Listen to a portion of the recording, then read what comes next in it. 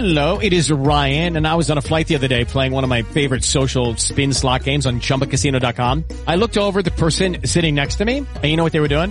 They were also playing Chumba Casino. Coincidence? I think not. Everybody's loving having fun with it. Chumba Casino is home to hundreds of casino-style games that you can play for free anytime, anywhere, even at 30,000 feet. So sign up now at ChumbaCasino.com to claim your free welcome bonus. That's ChumbaCasino.com and live the Chumba life. No purchase necessary. VGW. Void where prohibited by law. See terms and conditions. 18+.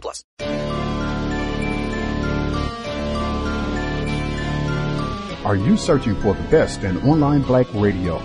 Then go to blacktalkradionetwork.com, helping you filter through the noise. Real talk, black talk.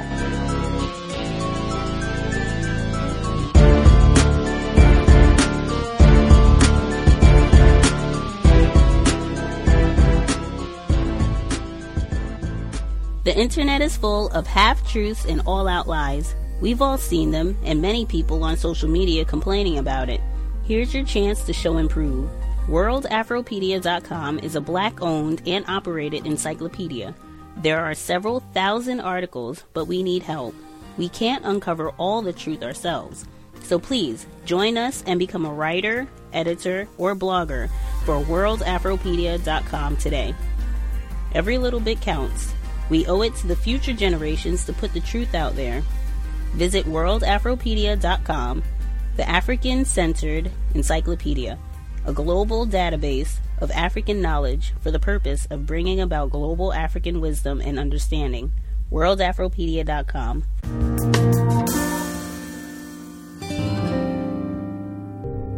Coach Bliss had come over to my office and told me that the police officer wanted to speak to me and that I needed to head over to his office. I meet Bob Fuller, the detective, and he tells me that he's the guy investigating Patrick's disappearance. And I immediately ask Coach and the detective, do I need a lawyer? And Coach replies to me, not if you didn't do anything wrong. Essentially, what I was asked by Bob Fuller on that day was I distributing drugs via the team?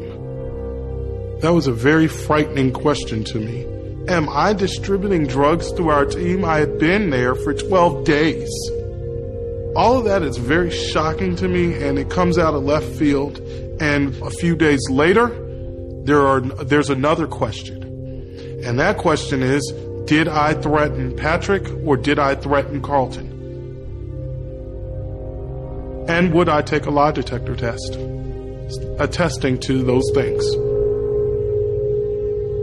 I was very pleased with the outcome. The polygraph test would just eliminate him of any wrongdoing whatsoever. I have no doubt in my mind those accusations against the selling of drugs to the basketball player is totally a farce. I wrote a story about a small junior college in Texas almost a year earlier. And I'd interviewed many ex-coaches, and Abar was one of them. And he said he was about to go back to work in Waco at McLennan Community College. Months later, when Patrick went missing and Dotson was considered a person of interest, and I was put on the story with some of my colleagues. And I thought about Abar. I thought maybe he knew these guys. Maybe he knew something, because I didn't know who these players were. Maybe he knew something. So I called him up. And the first words out of his mouth were, do you know where I work now? And I said, no, I don't. He says, I'm at Baylor.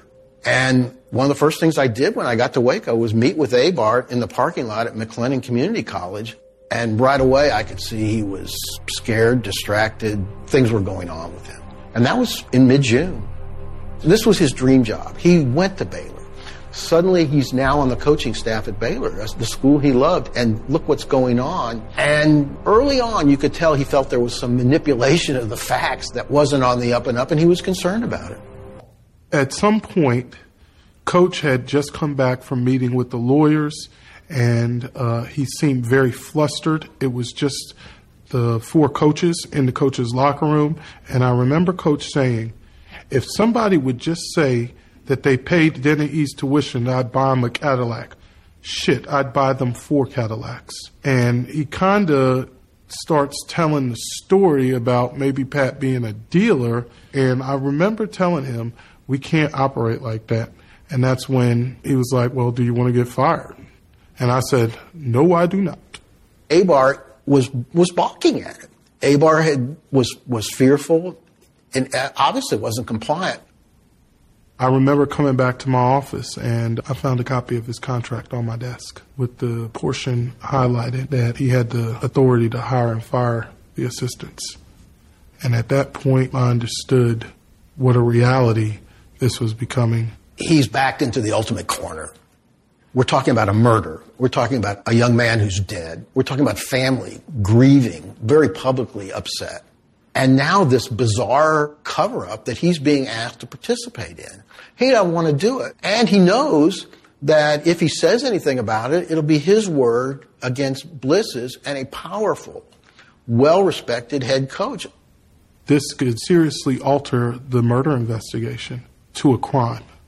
This was going to result in everybody being put on a witness stand under oath and being asked these questions. And once that happens, once this begins, those lies, because the trial is so far off, will be truth by the time that we get to trial. I'd be lying if I said that I wasn't kind of motivated in a fashion by that to do what I did. I went and I picked up a $25 recorder and I actually wired myself up. I put the mini cassette in my belt line and then I took the mic and I ran it up through my shirt to the side of my pants, close to my arm. So you really couldn't tell if I pulled my shirt out a little bit from my belt, you really couldn't tell that the mic was there. And then I would check myself in the mirror to see if the mic was concealed or it doesn't look that weird. And when I felt like it was good and in place, I left the house.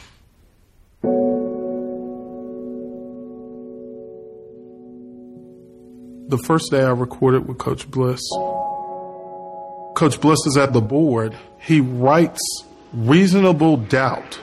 Reasonable doubt is... And he underlines it. There's nobody right now that can say that we paid Anthony because he's dead. Okay?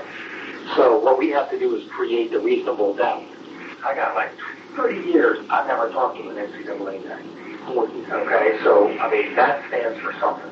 Yes. And the thing about it is what the lawyers want to do is all they got to handle is $2,000 for the down payment.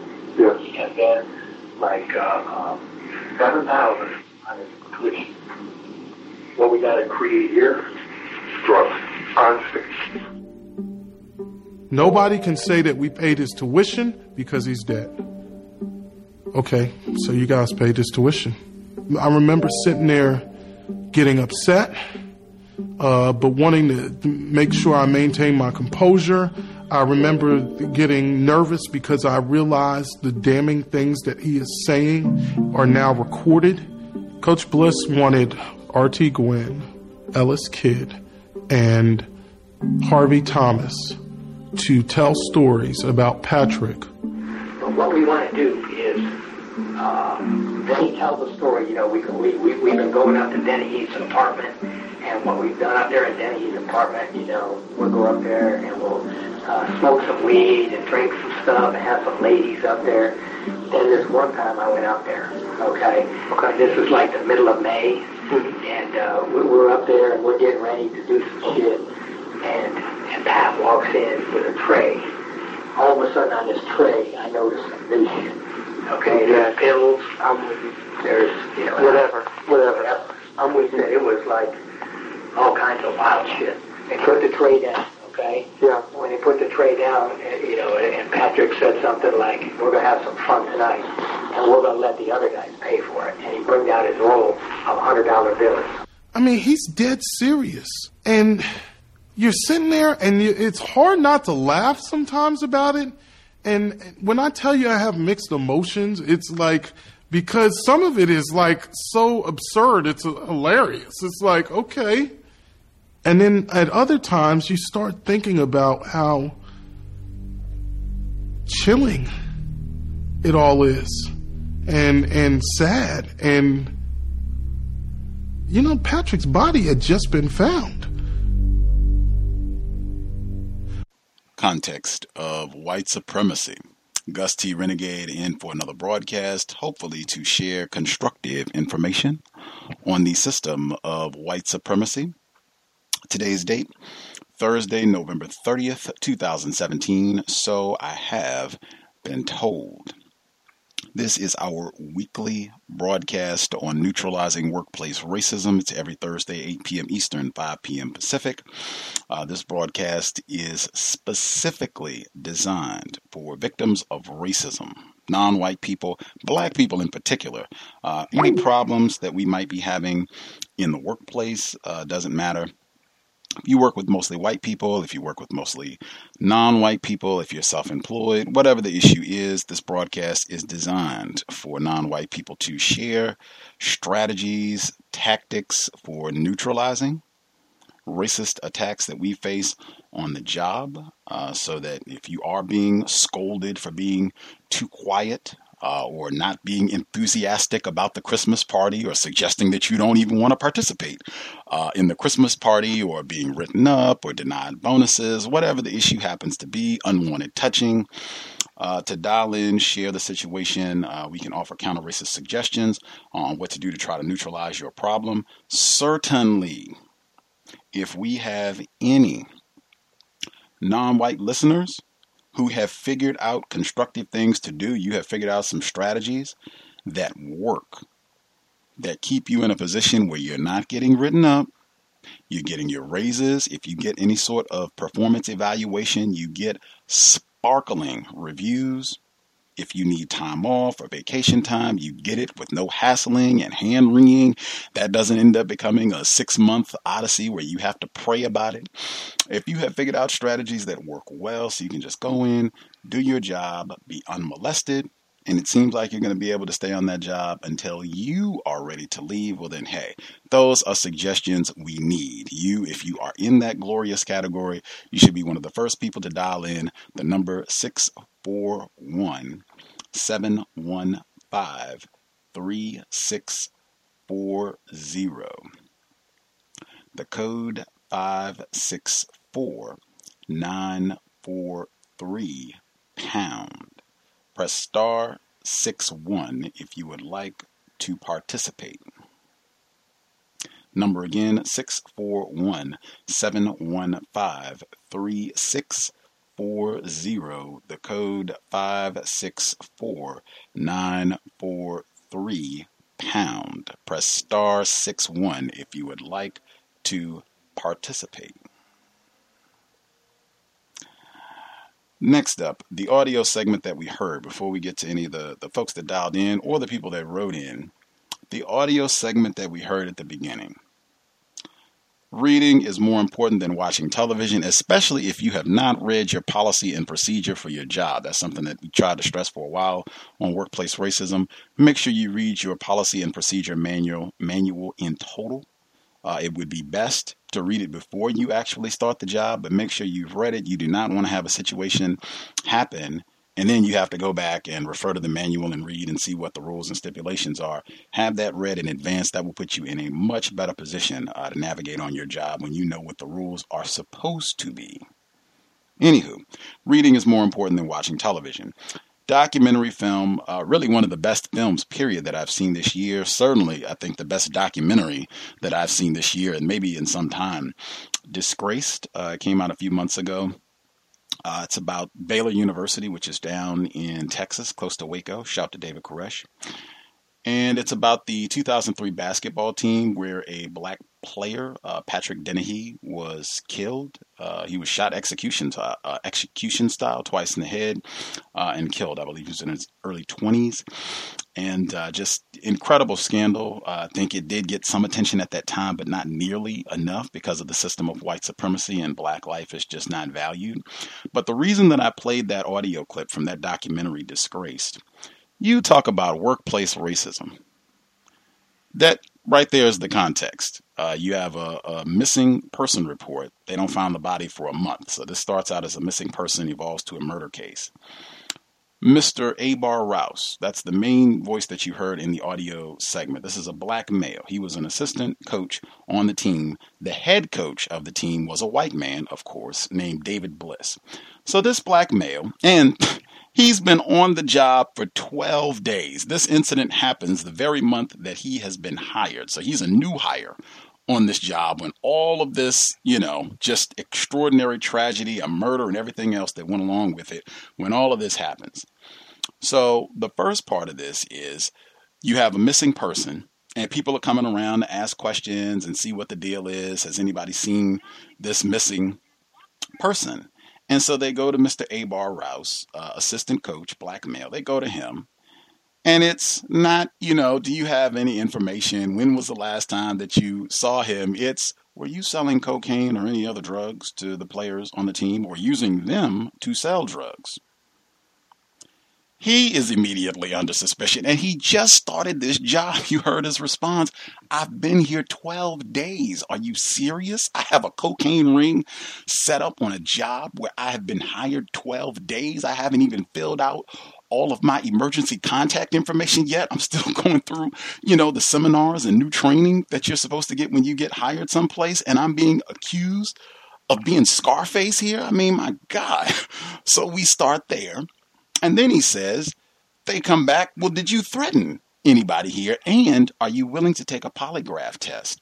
That, wow, stood out immediately. I said, I need to make sure I ask any listeners, has anyone listening in, have you had to take a polygraph test as a part of your employment?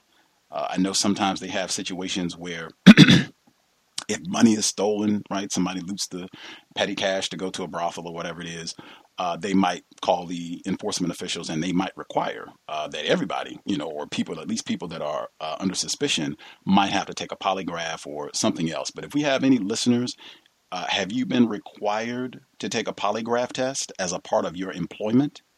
I think that would be great to know, to have counter-racist analysis of that, strategies and what have you, and or anybody listening, is that a part of your current contract with regards to employment? Like, can your current employer say, well, this is what the situation is. There was a theft or whatever it is, but, you are required under certain circumstances, you might be required to take a polygraph. Is anybody under those conditions? That would be great to just discuss that. I have not had that ever as a requirement for a job, so that is new one for me, although I am aware that, racists do require that sort of thing from time to time. So they go through all that. Apparently, Mr. Rouse, he takes the polygraph test in this situation. A few weeks later, and he's clear. They say, okay, he's not selling cocaine. We think he passed. We think this nigger is telling us the truth. So you're no longer under suspicion. 3-4 weeks later, this goes from a missing person to a murder investigation. Now they found the body. Unfortunately, this black male, Patrick Dennehy, he's been shot twice in the head and killed. Body left out in the woods. Super suspicion now. Now they come back. His white head coach, David Bliss, comes to him and says, I have been cheating. I've been paying this black male's tuition, which is a major violation. And now there are going to be a lot more questions asked since this person has ended up dead. What we need to do so that I don't get in trouble is we need to say that this guy was a drug dealer. Mr. Rouse is like, whoa, we got a murder investigation? We can't do this. This is not the just thing to do. The white man says, do you want to be fired?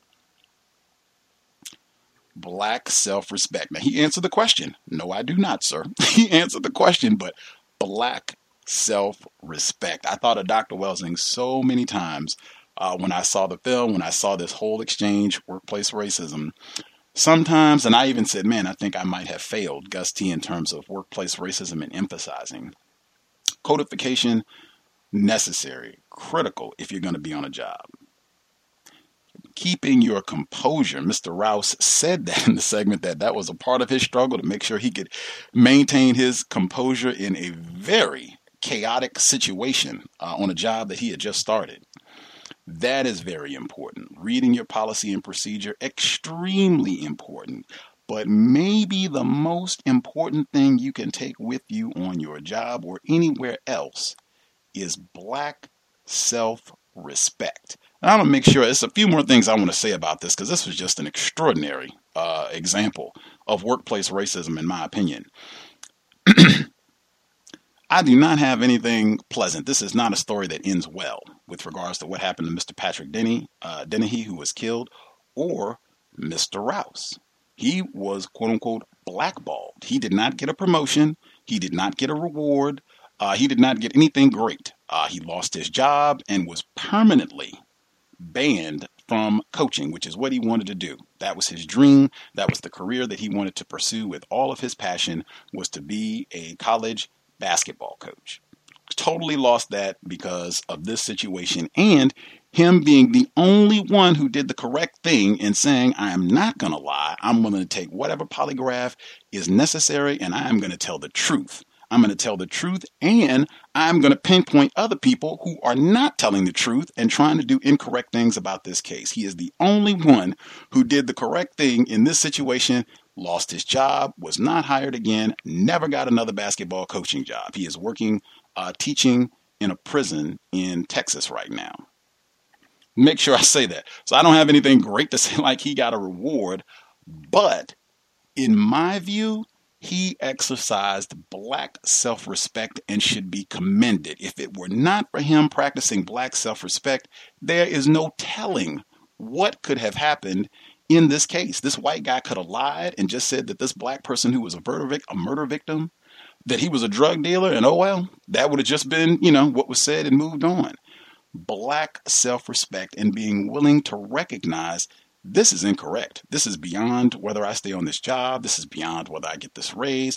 This is beyond everything. Some things are just not acceptable, and that is all. If I have any black self-respect at all, there is no way possible I'm going to participate in lying to say that a dead black person was a drug dealer just so that I can keep my job. That is not acceptable at all. Black self-respect has to dictate that, and that is probably going to happen. I suspect if you are a black person anywhere in the world, we have people who participate on this program from the UK, Ireland, people have written in from all over the world. If you are a black person, it is very likely that you will be faced with a scenario, maybe not that intense, hopefully not that intense, where someone has been killed and you're asked to lie about it to police officers and everyone else as a part of your job. But there very well may be a situation where you are being asked, required for your job to do something that is incorrect and is going to be harmful to other black people, and you will know all of this. And you'll just have to make that decision. Certainly, we all have jobs, we all have responsibilities and things we have to pay, people that we are responsible for. Many of us are parents, certainly. But black self-respect should trump everything sometimes with regards to what decision we make on the job. Now back to Mr. Rouse specifically, who I said nothing good happened for Mr. Rouse out of this situation. Even the white guy got rehired, but that's another story. He says, you know what? This is not correct. I don't know if he said to himself, I'm going to exercise black self-respect, but man, that's the best thing I can identify it as. I'm going to practice black self-respect. I'm going to go out and spend $25 on a voice recorder. Texas is a single-party consent state. Gets his voice recorder, trains with it, figures out how to use it, goes to work recording, and that changed the entire case. Him going in and recording commentary that I strongly suspect no one would have believed if he did not have audio, that this white man is sitting around. What we're going to do is say that this was a drug dealer, and we're going to go around and coerce other students into agreeing with this lie and saying that a dead black person was a drug dealer on campus, and that might have something to do with why he was killed, knowing that none of that is true. And in fact, what he's talking about, I think, is a felony. I think they call that obstruction of justice. If you've got a murder investigation and you're encouraging witnesses to give false testimony. He didn't get charged with that, of course. But Mr. Rouse, he gets his recorder. He goes in, records these folks, and later releases, or I think his attorney released the information. But that's something that we've talked about on a consistent basis. You certainly can do your own investigating if that's a route that you want to go. But that is something that we've talked about a lot in knowing, hey, sometimes it might be great to be able to get audio recording, particularly, I mean, if it's gotten that egregious with regards to what's being said or what they're asking you or other people to do, just so that you can have as much ammunition as possible. And when I say ammunition, details, precise details, dates, times, exactly who was present, exactly word for word, punctuation mark for punctuation mark, what was said, all of that detail will put you in a much better position. And again, even with all of that, nothing good happened for Mr. Rouse. In fact, people sat around and talked about him like he was a villain just because he made these legal audio recordings, emphasis on legal, nothing incorrect about what he did. People just don't like that he did it, and he's being punished by not being allowed to coach ever again, it seems. But I did think that was an extraordinary illustration of a lot of the different concepts that we talk about with regards to workplace racism. If you want to check out the documentary, that's great, but really look at that portion through the workplace racism lens. Pressures being brought to bear on a black employee by his white boss, and how you deal with that situation, particularly when you are being asked to do something that you know is incorrect. What's your response going to be? Black self-respect, black self-respect. With that, I'll remind listeners, if you have commentary, particularly if you're not able to call in, you can always email untiljustice@gmail.com. untiljustice@gmail.com. If you would like to participate and you don't want to call in, or if you're concerned that people might recognize your voice, feel free to drop an email, untiljustice@gmail.com.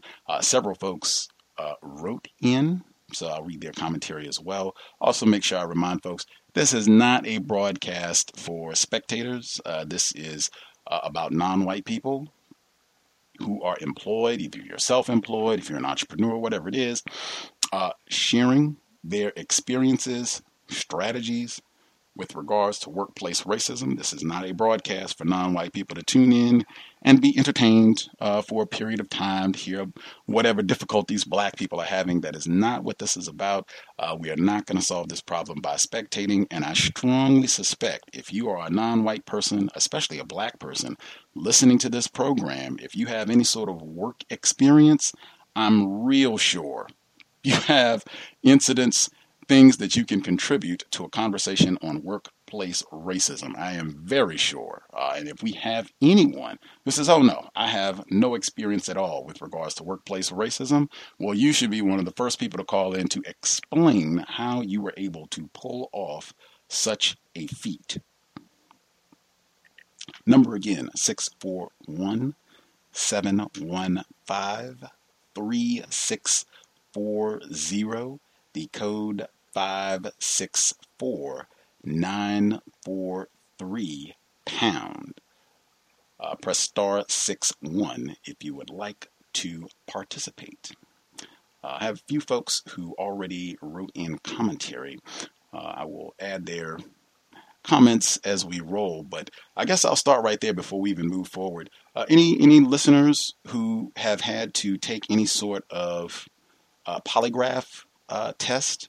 If you've had to take a polygraph test for any job that you've worked, or even if you haven't, but if you know, oh yeah, that's in my contract. That's something that, if something happens on the job, drug related or crime related or whatever it is, they can, require that I take a polygraph test, and my taking it, me remaining employed is contingent upon me taking this test. If anyone is in that predicament or has been in that predicament with regards to their job, would like to hear about that pronto. And again, to emphasize black self-respect on jobs. I cannot say that enough. And in fact, I guess I would put that out also as a question to pose to listeners.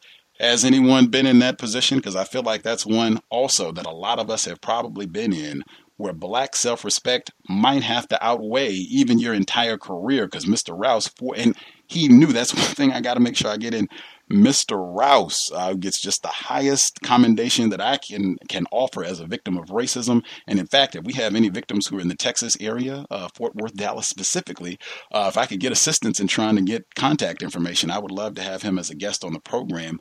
But he knew he was sacrificing his career, going ahead and making these audio recordings, and he did it anyway.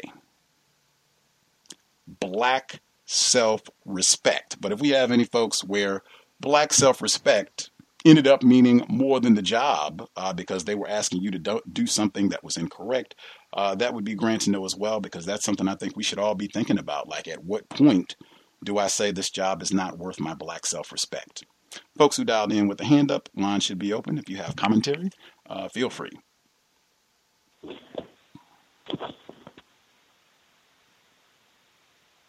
Can I be heard? Yes, ma'am.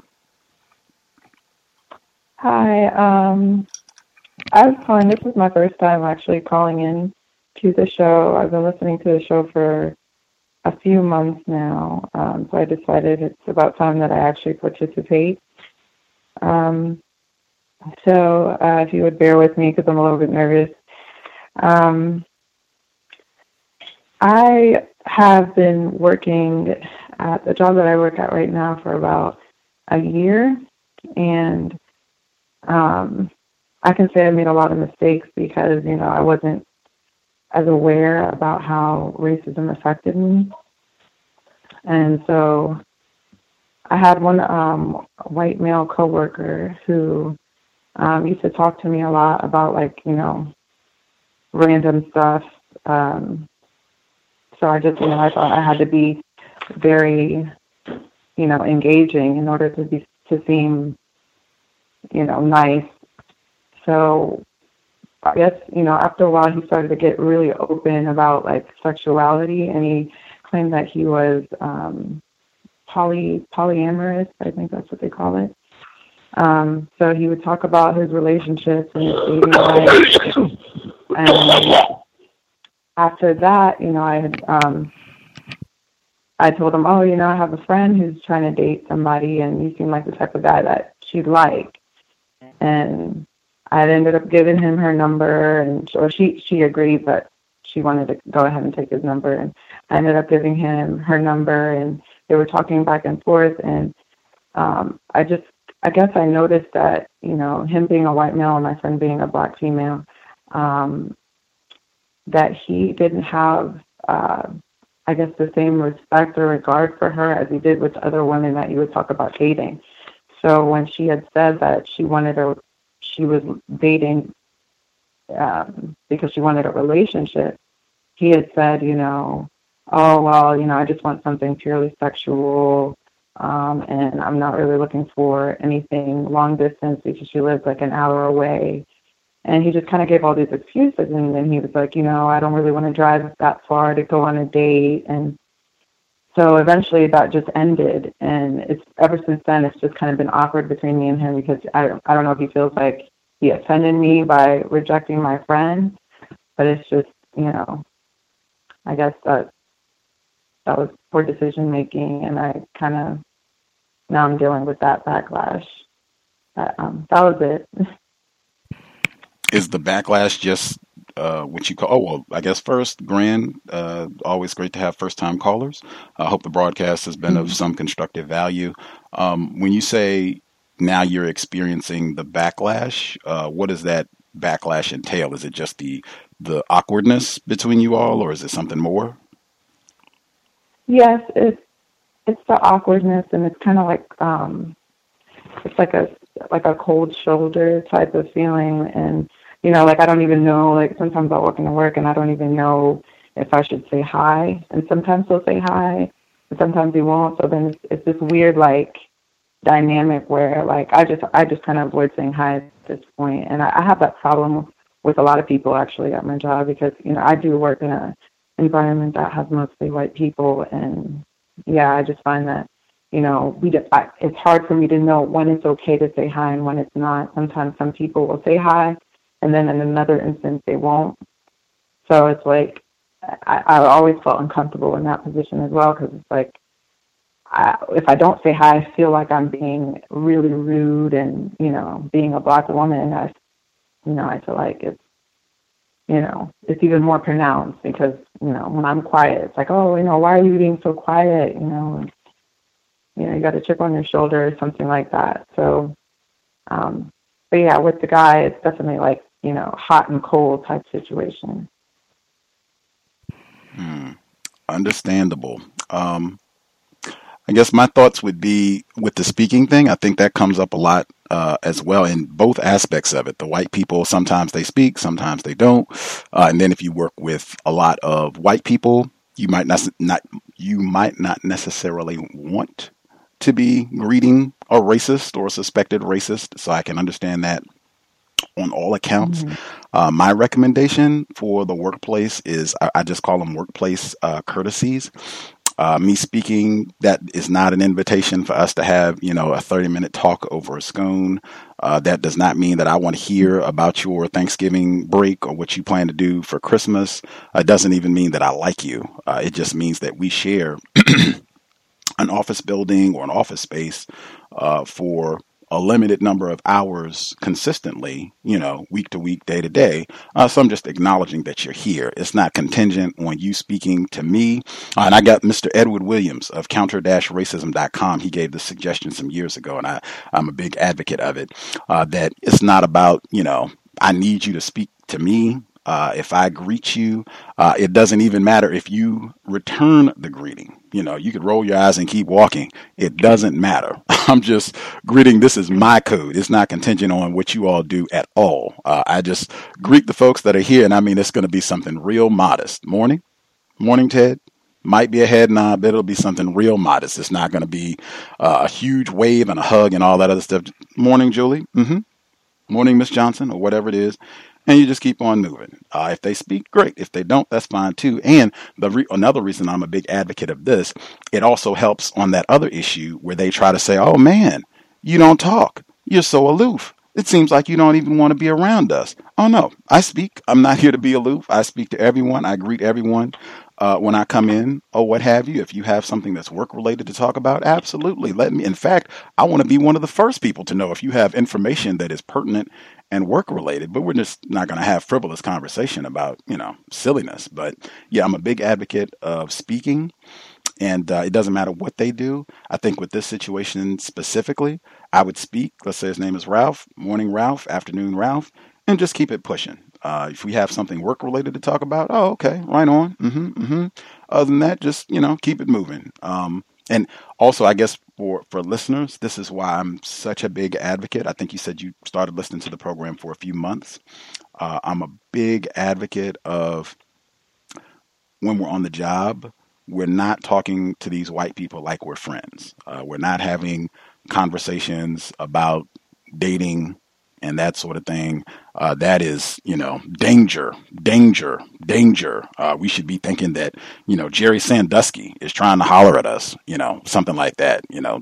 Jeffrey Dahmer is trying to holler at us in a situation like that. Like, oh no, like I do not. I think we even talked about this having an immediate one line. Like, I do not fraternize with employees. Something real simple and codified that you say every time, so that it's just, I'm very serious about this, but I do not, this is not something that I engage in at all. I am not the person that you want to be talking to about your dating life, who you are interested in dating. I don't have any friends that I could hook you up with. None of the above. And everything that's playing out in the news right now should emphasize why that you don't want to pursue that at all. That's just an invitation for things to be horrible. This guy, particularly with what he's saying about he just wants something sexual, or however it was phrased. He doesn't want something serious. He just wants to have fun. And that, I mean, this sounds like total, I'm just looking to sexually, and to come to you, I think you said that it seemed you wondered if he would behave the same way with a white person, a white woman, as he would with you, a non-white female. I think you said that. I mean, are you serious? Can you imagine a black male in particular, going to a white woman on a job and saying that sort of thing? Like, man, they would have him handcuffed and thrown out of the building within like an hour. Like, total on the job situation, you do not want to engage in that at all. And so I'm glad that if you're listening to the content now and it's helpful, you can make adjustments going forward. But oh man, like that's super, super dangerous for you and your friend. This guy just sounds like a complete racist sleaze, and I would just be if it's awkward and he's not talking to you now or doing any other soliciting, great. I would just speak to him, keep it very, very workplace. Like it's not even platonic, it's business. Like workplace, and you can do that, and you don't have to be aggressive or angry or anything like that. You can just keep it pleasant workplace, but it's going to be very official, right to the point, no dilly-dallying, and then moving along. I'll stop there. Does that make sense, or am I talking crazy? No, that makes like a lot of sense actually, and yeah, that's very helpful. I mean, I've been listening to the show for, like I said, for a few months, and I kind of got the idea that would have been the best, that would be the better approach. And also, I would like to say that I'm also like I said, a black female who is married to a white male right now. And after listening to your show, and I think a lot of other YouTubers and whatnot, it definitely opened my eyes. And right now, I'm going through a lot of marital problems at this point because of the fact that I am starting to see the fact that we're married is actually a huge problem, and I'm starting to notice how racism actually plays out in our relationship. So I would like you to know that, what you're doing is actually really helping people, and hopefully I can have the strength and the courage to do what I have to do, because I really, really do know that this isn't healthy at all. So thank you. I'll go ahead and mute my line. Yes, ma'am. Wow. Well, that sounds unsafe as well, but hopefully it sounds like you're getting more information and building the black self-respect to act appropriately given the new information that you have access to. But I will just succinctly say that view that as a potential safety hazard. View that as a potential safety hazard with your mate, and hopefully you'll take the new information you have and act appropriately.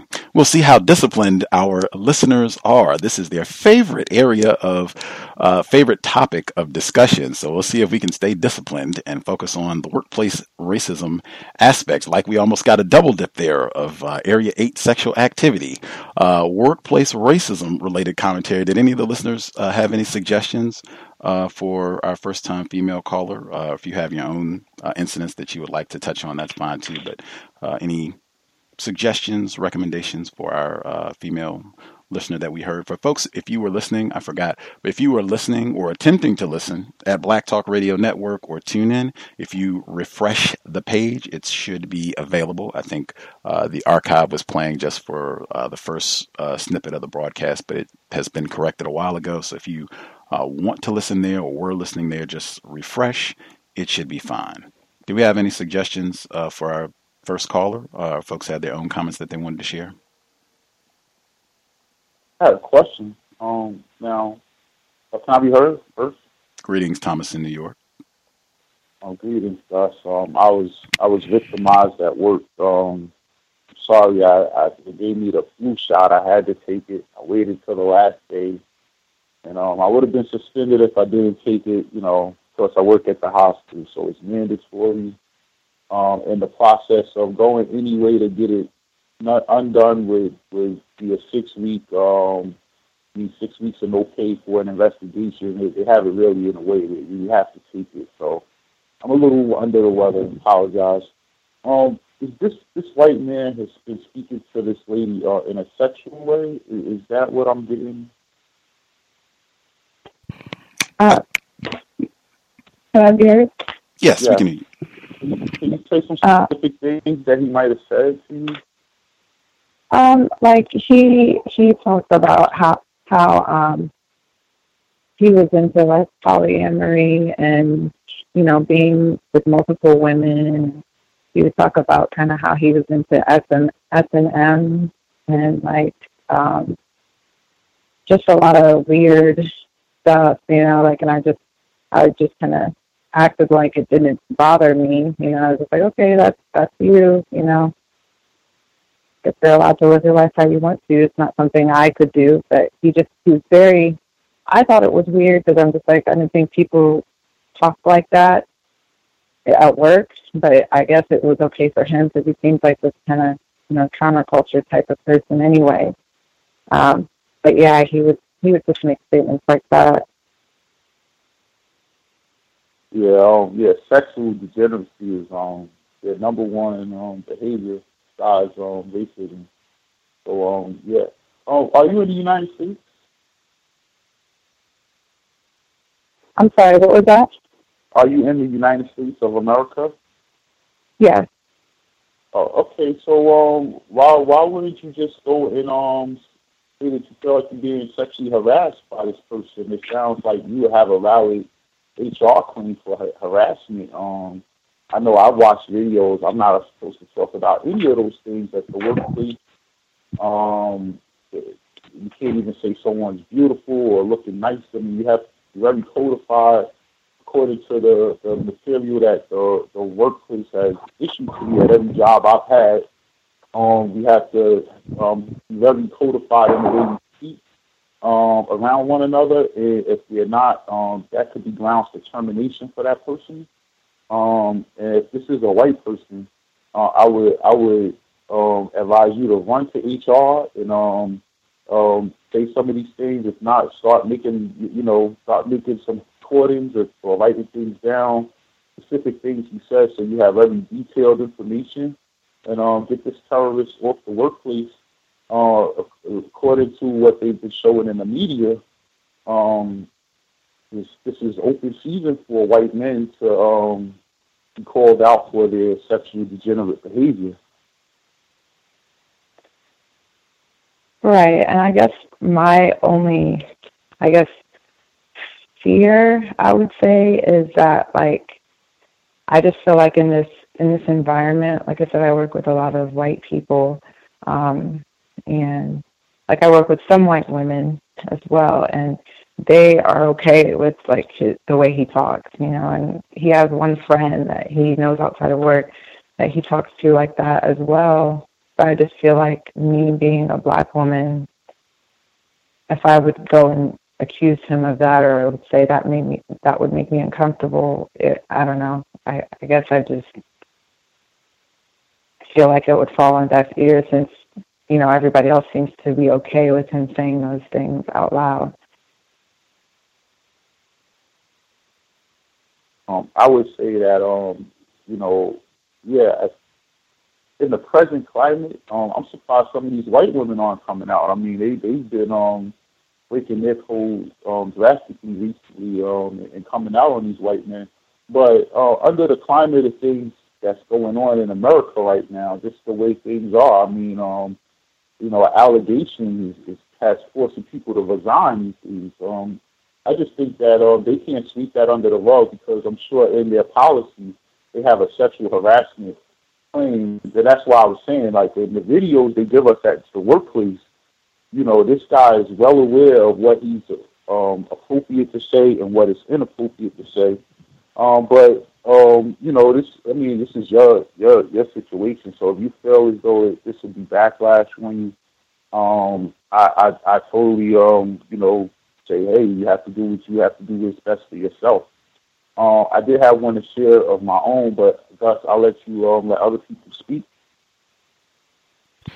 Oh, right on. Sorry you had to, that's chemical and biological warfare, forcing you to get a flu shot if you want to remain employed. Like, wow, that might be worse than being forced to take the polygraph examination. Now, I worked at Kids of Us. You worked at what? Someone stole some money. You worked at what? I worked at Kids of Us. Okay. I was like 16, and I was working at Kids of Us, and they had a theft situation, and one of my classmates who also worked there, he was forced to take a polygraph test to prove that he didn't take the money. That's the only time I've heard of it. Now, I do think that was unlawful, but we talked about 15, 16-year-old kids. That's pretty much what was working in. So they did it. Wow. Good memory. That's why I said, like, I feel like people that just spectate, like, you are not helping. You are being what Mr. Fuller describes as greatest spectators, and that's not going to help us end racism, white supremacy. I said, you could just look at your work history and like, oh, wow, yeah, I remember when that happened. Like, it's got to be, if there is a system of white supremacy, and I have concluded such a system does exist. Again, the number 641-715-3640, the code 564-943-pound. Press star 61 if you would like to participate. And that right there with the 16-year-old, I would think there should be some questions like the ACLU, like, can you require a minor to take a polygraph test? Like, are their parents required to be notified, present even? Like, I wouldn't want my child taking a polygraph, period, if they were a minor, much less whether I'm present or not. I mean, that is absurd. I cannot imagine a white man over something minuscule. Like, I cannot imagine white parents allowing their children to be subjected to such measures easily, particularly white parents who are more powerful.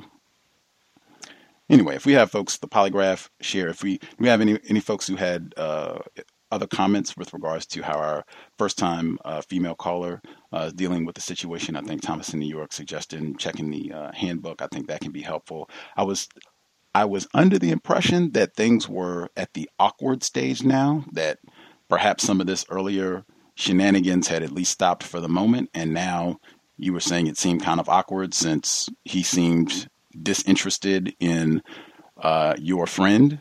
Is that the case? Have things stopped, or is it, Yes, like once they had the issue with my friend, once they stopped talking, that's when he kind of stopped, and it started to get awkward, and it was just not really much talking between us after that. Oh, okay. I would say, hey, if it's quiet now, and I think it's always good to look forward to see, what's happening and expect that he's going to do other incorrect things. But if it's quiet, you could just make a record of what's been said. And Mr. Fuller has said sometimes it can be to your advantage to wait. Because he's going to do something else. If he is this as sleazy as he has been described, it's in his nature. He's going to do something else. So if it's quiet for the time being, you can just make a very detailed record of what has been said thus far, as close to, date, time, what he said, and just put it in your workplace journal and save it. And then moving forward, take notes, document, and then you can present when you have a myriad of different events, times where he has said incorrect things. I guess that's another option. If things are at least quiet for the time being, if it's awkward, great, take advantage of it. Like that can be the protocol from this point forward, and you can just keep it business where you all don't have to talk. That's in my opinion, that can be one way you can look at it as well. Yes, it definitely makes things a little bit easier, like him not talking to me anymore, but it's just, like I said, just the awkwardness. I would much rather just not say anything at all, but that would look bad too, I guess. So. Dig it.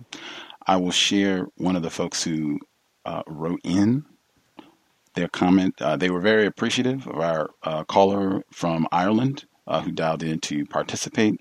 And again, I think the importance, it shows the patterns worldwide, what it means to be white, and they have codes about how they go about victimizing, mistreating us. But very appreciative to hear the caller from Ireland.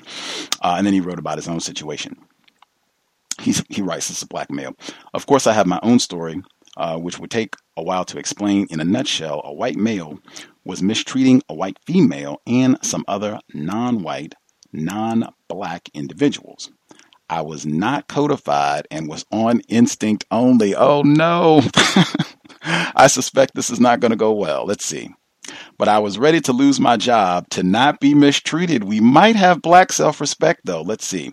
When the perpetrator approached me with extreme disrespect and expected me to just take it, I went straight to the VP of the plant, very distraught, and explained what was happening as clearly as I could. The VP of the plant suggested I go home and recover. The next day, he apologized, the white male manager that was mistreating folks. I proceeded to express to him that I hear his apology and very directly let him know that I would be testing his apology by watching him on a day-to-day basis to make sure he is living his apology. 6 months later, he left the company. I don't recommend any victims to follow my route, but to follow their own code. The only reason I took that action was that I was willing to lose that job and had no children or anything major to lose personally. I would then look for another position. During my talk with the VP, who knew my work and have had 10 plus years of experience with me, realized in the past 10 years I have never complained about anybody or anything. This might have been my saving grace. I had no history of being upset and distraught and was able to express that and was taken seriously. Right on. He says another day in the system. Absolutely. Can't stress that enough. Although, as I said, black self-respect, extremely important. And that's another thing. If you deem, what's happening, if you can take time to think about it and say, hey, if I lose my job for reporting this, acting on this, if I lose my job, I understand that that could be the consequence, and examining what that means, and you're willing to accept those consequences, you've thought about it, do what you have to do. You're going to be in that position, and sometimes Mr. A-Bar Rouse, that was the position that he was faced with, and he chose to record anyway, and it did indeed ruin his career as he thought it would. But black self-respect sometimes is more important than keeping a job. In fact, I would contend one of the things that will probably challenge all of us, replacing white supremacy with justice, is more important than keeping a job. Thanks for the person who wrote in. Do we have other folks who had commentary they wanted to share?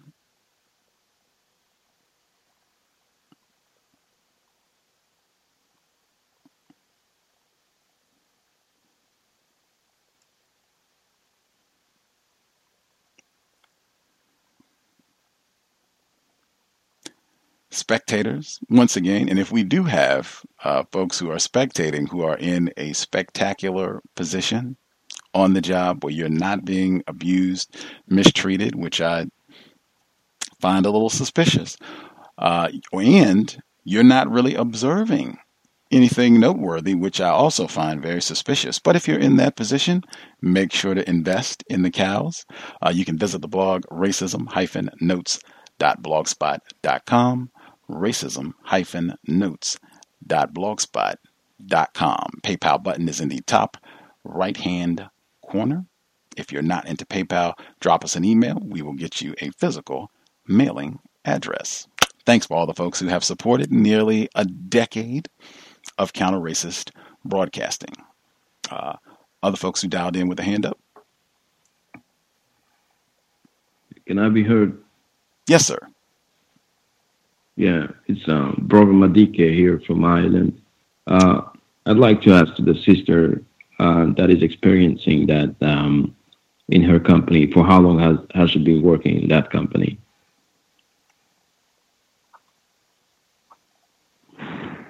I've been working here for about a year and a half now, I would say. All right. And in which sector, which industry or company is operating? It's chemical engineering. All right. So my simple comment is that, and I'm just taking the word from Ali Shabazz, Malcolm X. What Malcolm X said was that you should not be afraid to go to jail, because as a black person, under this condition of white supremacy, you were born in jail. In the same way, in your company, you should not be afraid to report and to go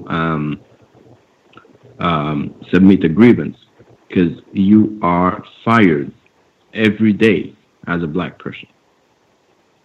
Your life is on the line. Your career is on the line. Your job is on the line. You can lose your job for something smaller than that.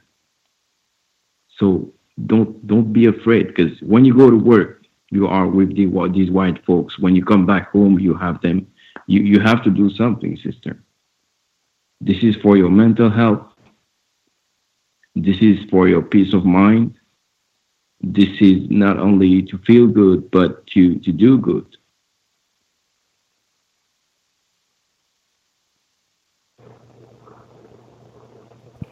And if you lose your job, you can find another one.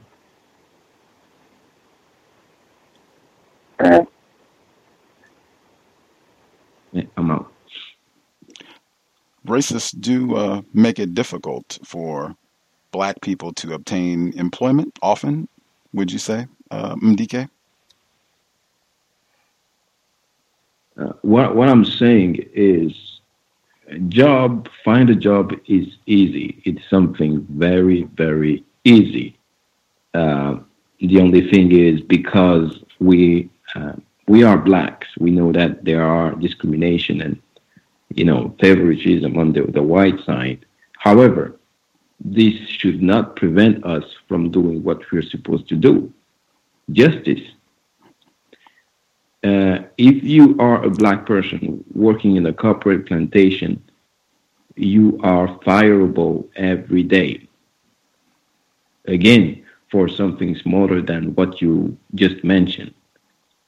So why not, for your health and for your mental health and for your well-being, go ahead and submit a grievance, or just warn this person that you're going to take action.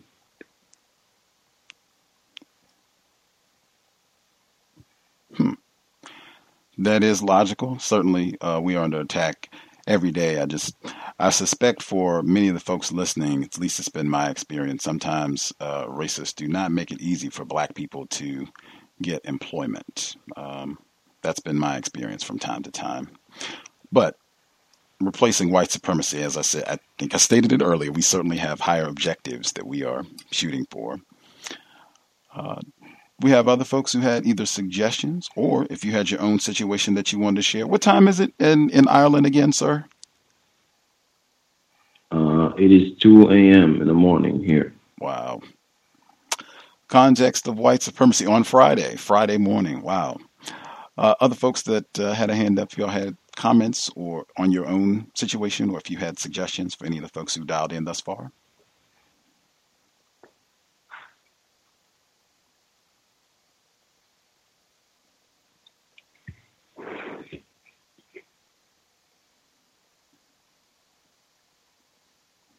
Because while folks are still spectating, we had a different person who wrote in. This is a black male. He writes in. Teacher. We had a parent-teacher conference the other day. The black male varsity basketball coach had the practice in the gym. He was told that he would not be able to practice due to the conferences. He was frustrated, but he complied. Within 15 minutes of him being told this, an outside volleyball team, all white, who uses the school to hold their practices at night, came into the gym to set up and practiced for 2 hours uninterrupted. All the black male coach could do was shake his head. Absolutely. And you could document, that's one where I think you could ask questions with regards to why they were allowed access to the gym during the parent-teacher conferences and he was not. Just to see what the difference is, just for clarification, that might be something good to know, or at least one thing you can do beyond shaking your head. But that is, in my view, the system of white supremacy on display once again. And I submit that when you understand racism, white supremacy, and you understand why these type of things happen, that should lessen some of the stress. I think a lot of times we get frustrated because we're not understanding why these things are happening. I think when you have an accurate understanding of why these things happen, and hey, I might even ask a question about that. Might be a good time for me to practice some counter racism on the job. I'll think of a really good question, maybe two really good questions to ask about what this disparity is. Or maybe I can ask several different white people who I think have the power to do something about this, to get this changed, or at least to give me an honest answer as to, what's going on here. But yeah, I think just being informed about racism, white supremacy can help us deal with those type of situations. We still have folks spectating.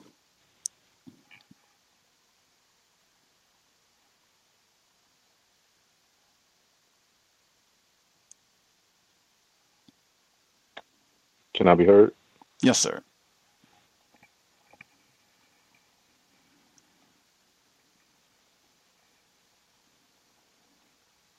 Oh, we did hear. Now we do not. I did. We heard the can I be heard, and then there was silence.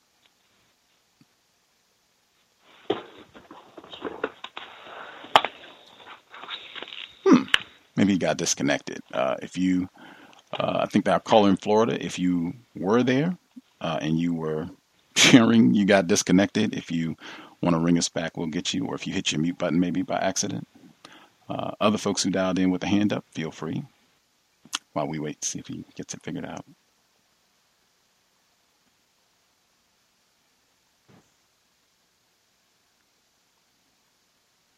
Caller one. Can I be heard? Yes, ma'am. Oh, sorry. Yes, ma'am. Hi. I wanted to talk about workplace racism. I'm still at the hotel. I transferred to another location. The same people that run the one that I was at before kind of run this one as far as district managers and so forth, even task force managers. So it didn't make it easier for me. I just came, and it's the same ruckus from the similar to the last hotel. So a lot of Caucasian people there as far as bosses, leads. We didn't have a manager. We just got a manager maybe a few weeks ago, Caucasian male. So everybody's Caucasian except for maybe Spanish housekeepers and myself and two other black ladies. So the Caucasian guests are very matter of fact. They come in with this matter of fact attitude. They're very stern, and then they want you to break the ice. But since I work so late, I'm not an icebreaker. So it just doesn't go like that. We had a Caucasian lady last week, alcoholic lady. They give her a lot of grace. She decided one night she was going to set the hotel on fire. This was last weekend. So she's in the bed with her matches, and she lights her room up. And so smoke detectors go off and everything. They have to kick the door in to get her out of her room. So instead of kicking her out, they just gave her another room. And so she's in there while while the hotel is repairing the other rooms. She's given another room. So she got arrested for she had some kind of back and forth with the police, and then they arrested her, but then they made sure that she had another room to come to when she did get out of jail, so they transferred her room. She just left this Friday that just passed. So I just thought it was interesting that she can come to the hotel, do what she wants to do, and then we have grace for her. When she sets the hotel completely on fire, she can stay until she just feels like leaving. And I just noticed that, especially working so close with Caucasians, they go out of their way to make you feel uncomfortable if they can, and if not, they'll do something else to make you respond negatively so they can write you up or just do anything to make it unbearable working there. So I just kind of told them to kind of cut my hours so I don't do as many hours there, so I don't have as much contact with them there per week. And that's about all I wanted to share. And thank you for taking my call. Indeed. Our Black mother in the Bay Area, good to hear from you. You told us about, it's just been so many dangerous incidents working at that hotel, and I think you've been there for, it's been about a year or so, hasn't it? Yes, it's been a year, August. Okay. Yeah, I would really, because I think that's what I've said before. It's been so many dangerous incidents. Like, this is not just someone being rude or discourteous or, things of that nature that are just like an annoyance. Like, this is danger. Someone setting the building on fire. I think you told us before about incidents where they had hostile customers who were threatening you and coming behind the counter area where they're not supposed to be, where they're trespassing and what have you, and customers who, are intoxicated. It just seems like it's such a dangerous environment that I would not want to be. I mean, it's great. It's fantastic that you cut your hours. Great. Lessen the amount of time that you have to be there. But I mean, wow, I would really have to focus as much time and energy as possible on, total extrication, like getting myself out of that environment. I think sometimes in this system, I think that happens. Like, we just get so bogged down in the system, and they make it so difficult on us to change jobs and to just do things that are constructive, that we can get stuck. And like, I don't think you took that job with the intention of being there for like 5-10 years, did you? No. Okay. Yeah, I think this is one of the things that happen. Like, we just get so abused in the system that we just end up losing sight of, hey, I am in a really dangerous environment. Like, I need to get out of here. Like, it just seems like the sort of, well, I'll ask you, doesn't it seem like the type of environment where the longer you stay there, that it seems like something bad, something even dangerous could happen to you? Does that seem to be logical? Yes. And then every time something weird happens, I think back to you. I think every time I clock in, I think about how I shouldn't be there in the first place. So, yes, it rings every night that I'm there. I'm only there 2 days a week, but every night I think about how I need to be somewhere else. Trust me, your words ring. I have a question. Mm-hmm. Thomas. Are the patrons of this hotel, is this like a hotel that, I don't know what city you're in, but is this like doubles down as a shelter or alternative living environment for people? Yes. Got you. Because I had no idea until recently that they were doing that here in New York, and I mean, you talk about it on like 34th Street, 42nd Street. These are big name hotels, and the city is paying $580 a night for homeless people to stay in hotel rooms in these elite hotels. And I just thought that was ridiculous. So when I was listening to you, it just sounded like that was the workplace environment I would associate with those hotels, and I think you just solidified what I was thinking.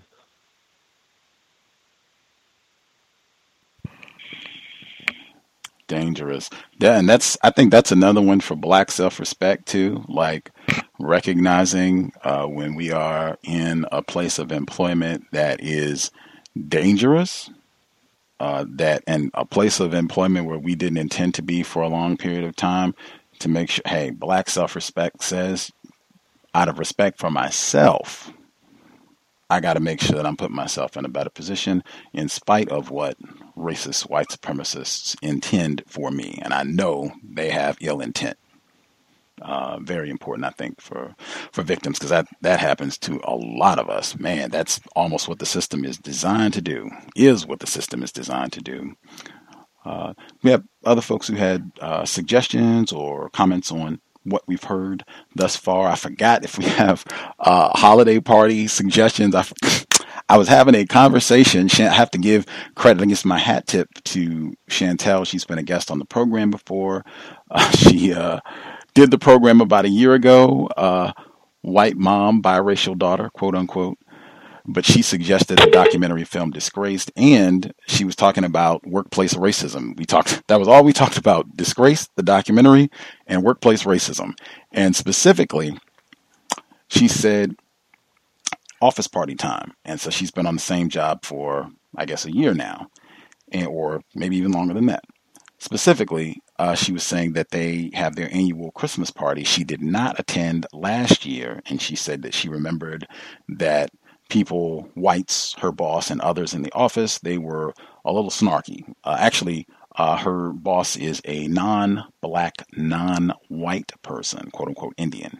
Anyway, it's office party time again. And so she was going to go this year, and she already had the code laid out. I will attend. The party starts at 4 p.m. They actually get work off to attend the party. That's why it's kind of quasi-mandatory, even though they say you don't have to attend. But so it starts at 4, goes to, I think, 7 or so. She already told them, I have a prior engagement, so I'll have to cut out early. All-star counter racism. Get there at 4, do my 30 minutes, and I'm out. Then she notes that a white colleague just flat out says, I'm not going. And so they ask, oh man, why aren't you coming to the party? It's going to be great. He says, oh no, I don't have a date. I just, I don't feel comfortable attending these type of events without a date. And so she interjects like, hey, I'm going by myself and I'm a female. And he's like, yeah, it's just not my style. I don't have a date, so I'm just not going to go.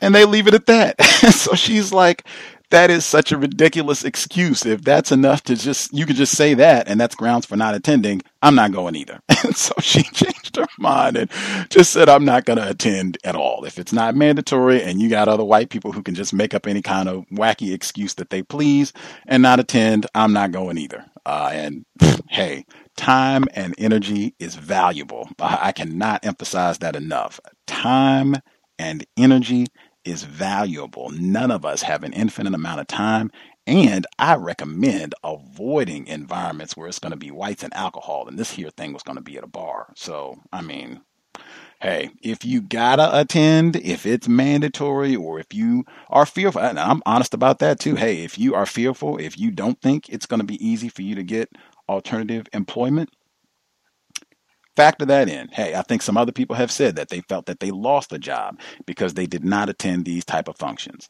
Fine. If you got to go, have a code. You do your 30 minutes, you take a picture, you don't consume any alcohol, you hopefully have somebody with you who can monitor and help keep you safe. You let them know in advance you got a prior engagement. 33 minutes pass. Well, it's been fun. I will catch you all later. Drive safely. We have other folks who had commentary. Our caller in Florida, if you figured out your mic situation, feel free.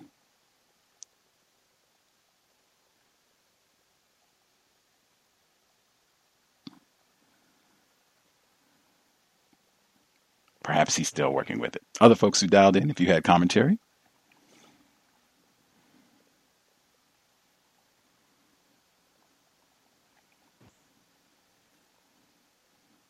I do have something else I wanted to say. First, I sent you an email today because they had a Victoria's Secret model caught at a Photoshop shoot singing Cardi B song and using the word nigger. And it reminded me of that workplace incident I told you guys about, where I walked into the room and the tech was setting the room up, the nurse, and she was, I walked into her saying nigger as well, singing that same song. So I just thought that was, interesting. Also, one of the police officer, the white police officer at the job, he retired. I have wondered, I hadn't seen him, but, I didn't think anything of it. And one day he popped up and he was talking to someone who I happened to be speaking to. So he kind of, cut in and I just listened to their conversation.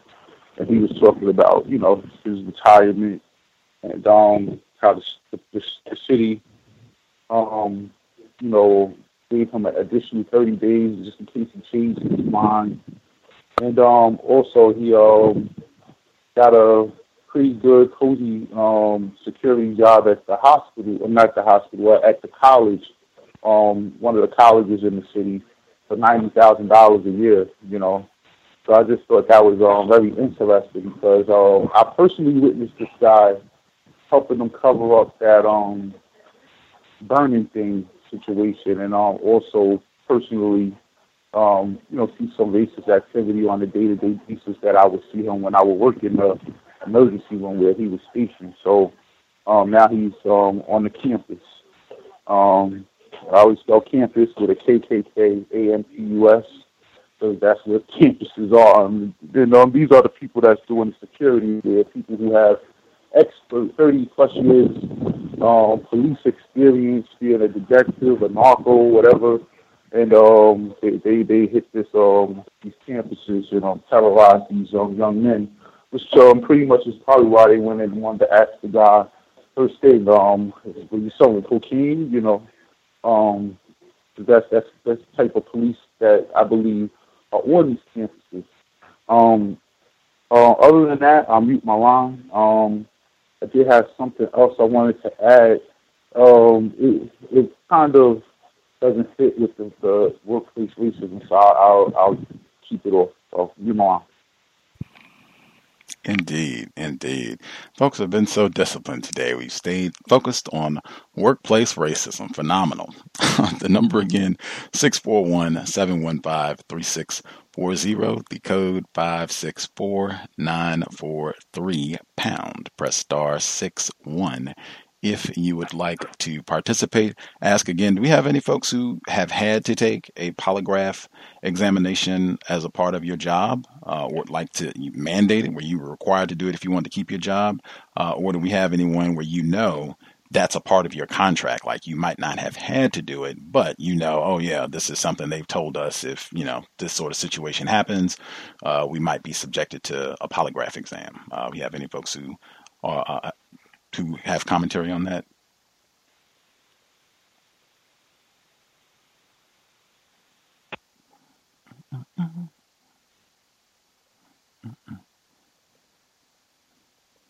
No polygraph, folks.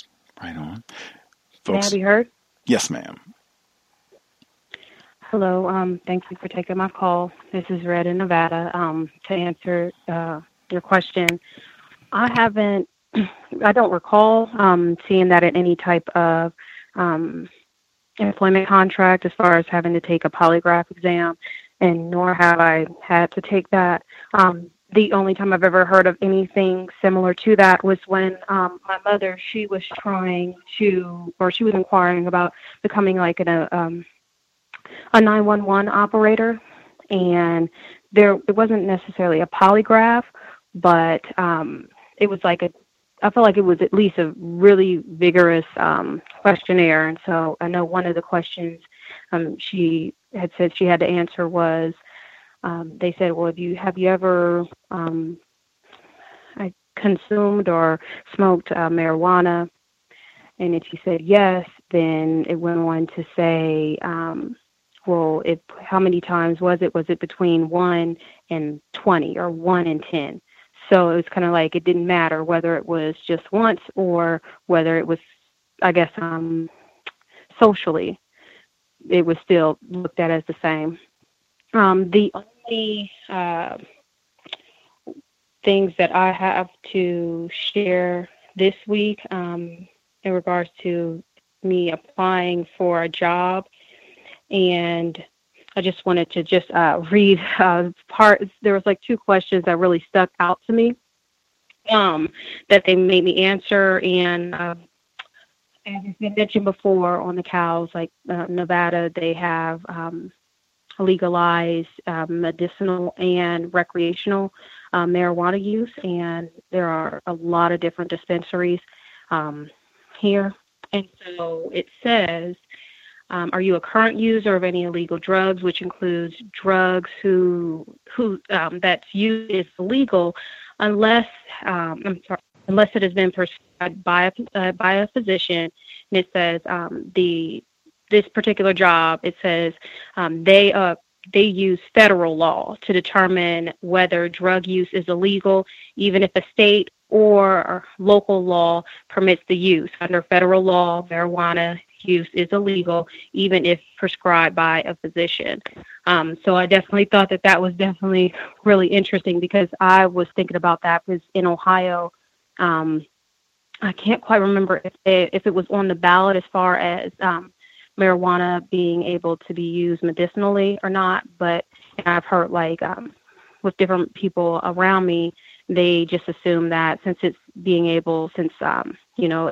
might have been able to be used medicinally, then that would be fine. So you wouldn't have to take a drug test, or those questions wouldn't matter. So here, since it is, recreational and medicinal, they still don't care. And then the other thing, I just thought it was interesting how they defined race when I had to select a racial classification. And the part that I thought was interesting was white. I'll first start with black. It says a person having origins in any of the black racial groups of Africa. And then a white person is defined as a person having origins in any of the original peoples of Europe, Middle East, or North Africa. So, but it didn't describe or it didn't define what original peoples were. And I just thought that was just funny how I've never heard of an original white people coming from North Africa, or I guess even the Middle East. So I guess that's all I wanted to share for now. Thank you for allowing me to speak. I'll mute my line. Interesting. That's drug testing might be added to that as well. Flu shot, drug test, or polygraph examination if you are required to participate in any of that contingent on keeping your job. That would be interesting. But the drug testing, that is something that I think, yes, indeed, we have talked about on the program before, that they could legalize, but that doesn't necessarily mean that black people still won't be obstructed from employment as a result of cannabis consumption. Like, they do that sort of thing all the time now, and they could still do random drug testing, or just a variety of ways that I could still see that hampering black people from being able to move about constructively, go about our business, replacing white supremacy with justice. And I mean, Nevada, legal prostitution. I mean, really, if you want to talk about criminality in Nevada, they got legal cannabis, legal prostitution. I mean, man, you can go and fight and beat each other until you have a concussion. Like, yes, viva Las Vegas. We have other folks who had commentary they wanted to share. Workplace racism. May I be heard? Yes, sir. Thank you, Gus. This is Octavius out of New York City. Basically, this is a little bit to the drug testing point. Every single job I've been in, they constantly drug test. And the majority of these roles are in downtown Manhattan, Wall Street area. They frequently drug test around there, to the point where in the building, they'll have the drug testing area going on right there. That being said, I feel like this is obviously, pretty straight to the point. Like, it deals with a lot of brothers and sisters that may use marijuana for whatever purposes, whatever. But they definitely cutting people out by doing that. Second thing is, and I'm not sure how everybody may feel about this, but I'm just commenting about going to my son's parent-teacher meeting today, and I hope this can kind of encompass and be a part of workplace white supremacy, as far as a child dealing with quote-unquote racist teachers and obviously situations that are set up to put him back. And it was very clear that there were certain teachers in there that had that didn't have his best interest in mind, and kind of viewed him as the bad black boy, so to speak. And I'm having issues with it because he is surpassing most of his class. Like there's nobody else in the class that surpasses him. But they're still holding him back from moving to a next grade or a next class within the next semester. And I'm trying to, the only thing I've thought about in regards to dealing with this is actually getting an advocate. But this is something that I kind of, I'm actually, I would like to get other people's input on it because I want to hear different perspectives. Basically, that's what it boils down to.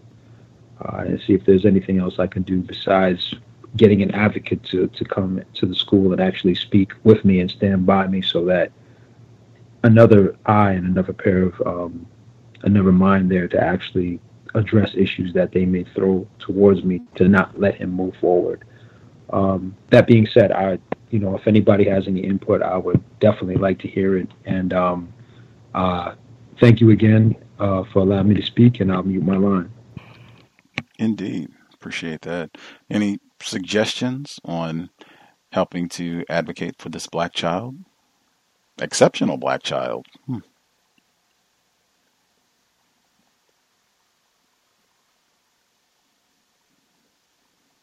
If we have parents, you should not be spectating. If we have parents, you should definitely not be spectating at this point. If you have any suggestions.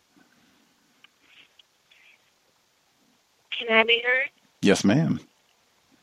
Hi.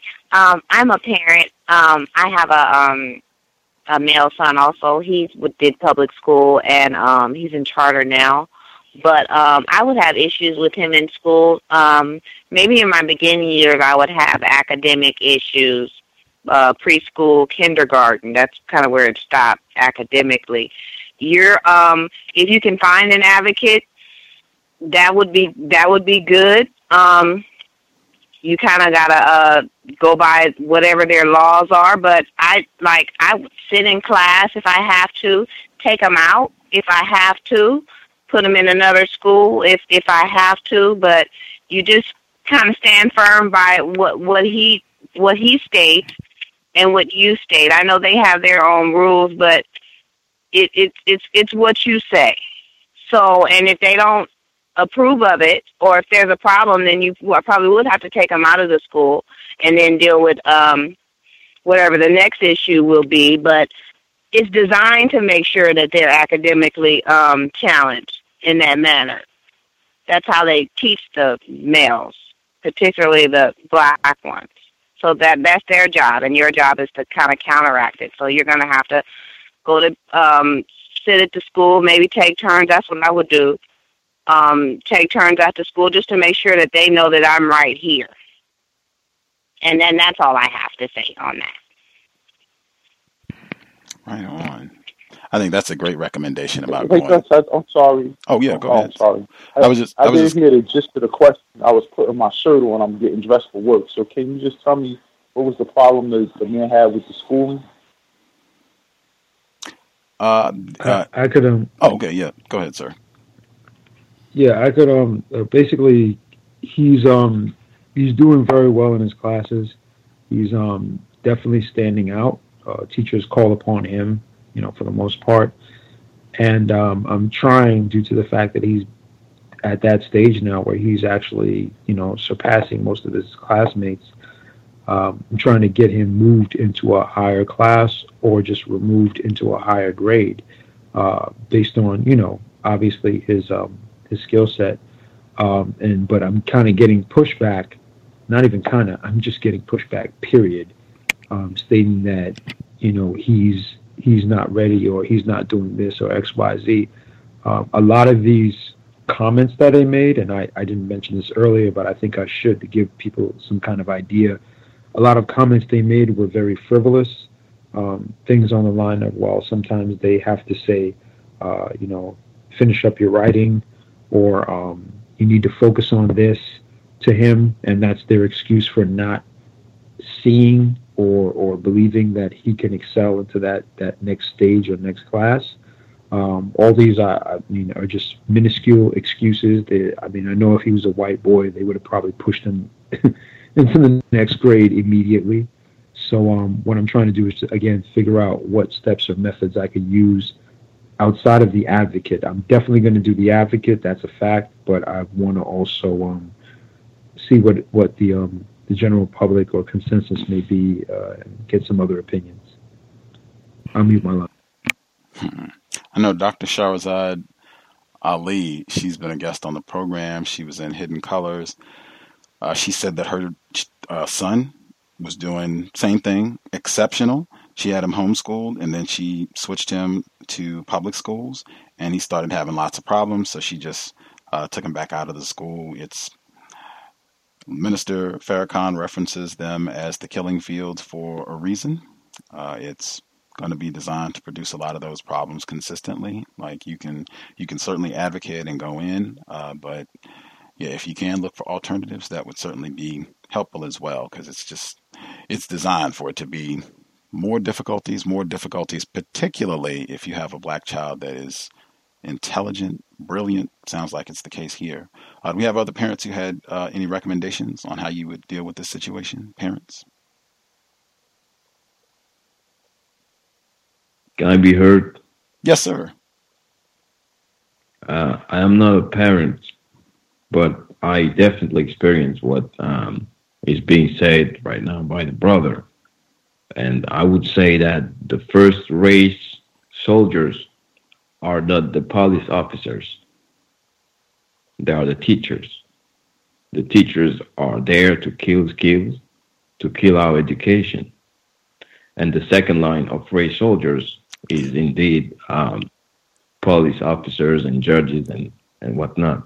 Now, my suggestion would be to apply 3 different things.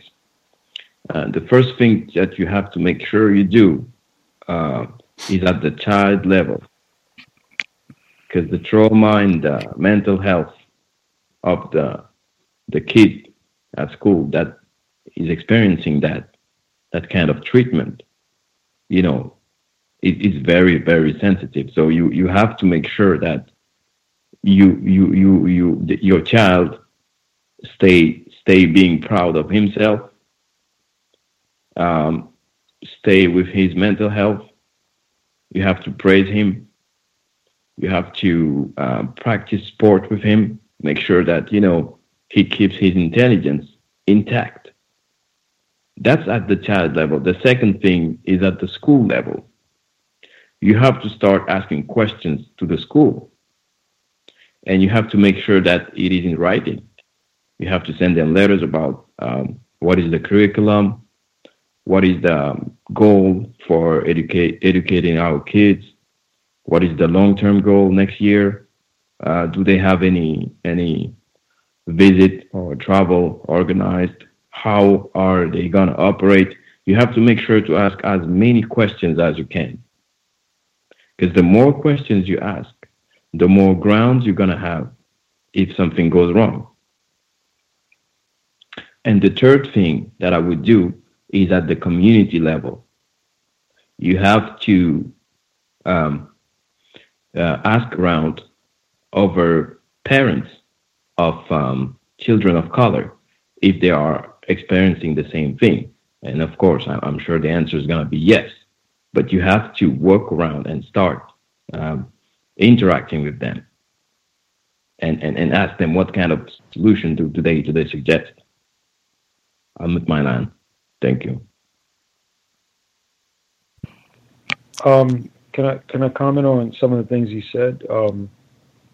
I thank you for that. Some of the things I've actually already started to implement. One of my main concerns is the fact that, or basically your last statement, there are very few brothers and sisters in this school. The school is predominantly non-white still, but it's predominantly Asian. And from my experience, I live in Brooklyn, by the way. I live in New York City. From my experience here, they don't have any issue speaking with us, hanging out with us, even sharing a drink. But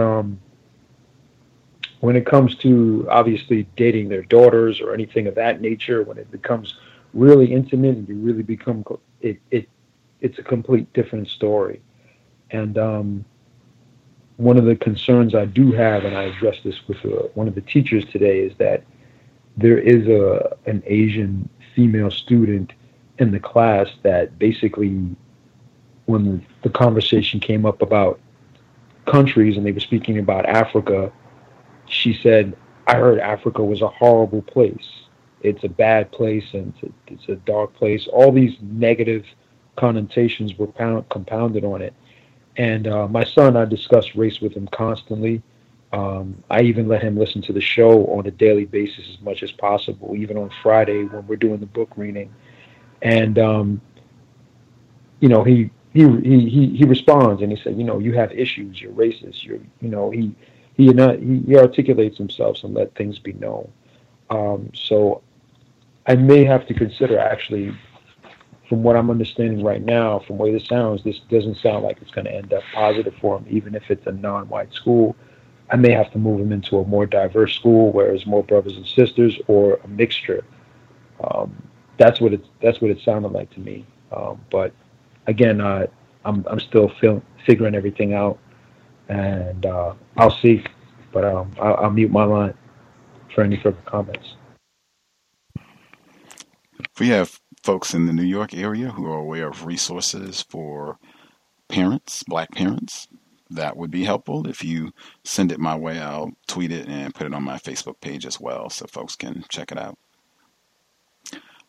We have other folks who dialed in. If you have a hand up, if you have comments on workplace racism, if you have your own situation, or if you have commentary on what's been shared thus far, feel free. Good evening. Can I be heard? Yes, sir.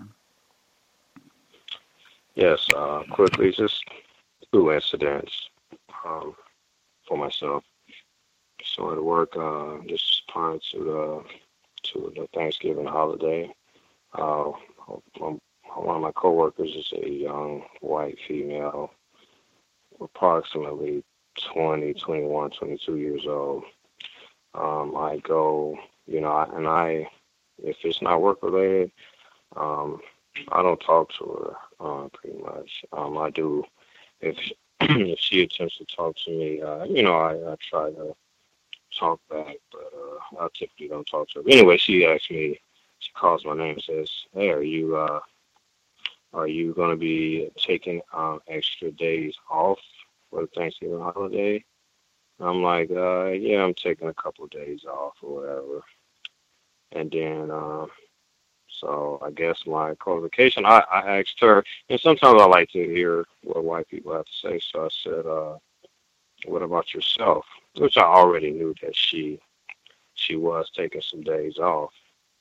She's like, yes, I'm going back home to visit my parents, and my boyfriend is going with me. I'm like, oh, is that so?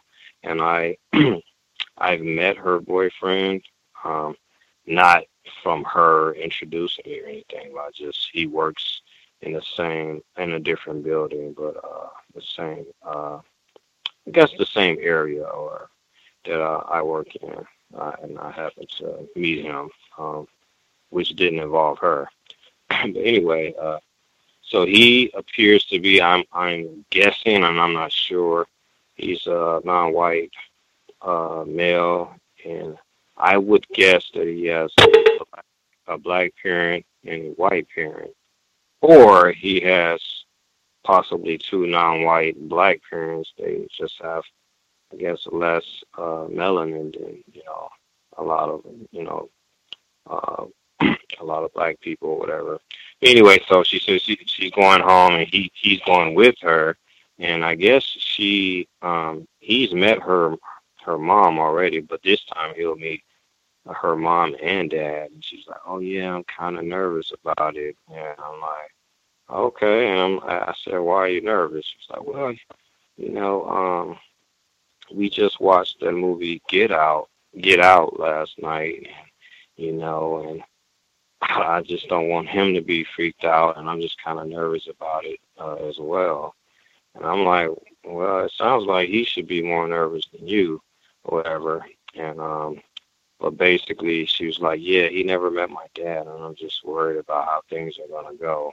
And I just thought that was pretty interesting or whatever. But she really, I felt like she really wanted to tell me this because typically, like I said, I don't talk to her, but she opened up with asking me when I'm going to be, or if I'm taking any additional vacation days. Then she, and of course, she told me about that. So just another situation was when I'm in the process of a background check, which I feel is the process is a little racist, so to speak. I would say it's racist because it's been much more thorough than I've ever had it before. You know, I answered a lot of questions online on an online survey, and then some I guess investigators or background investigators actually came to my workplace and interviewed me, and I felt like I was being, interrogated, so to speak. And I've never taken a polygraph, and I'm happy for that. I hope I don't ever have to.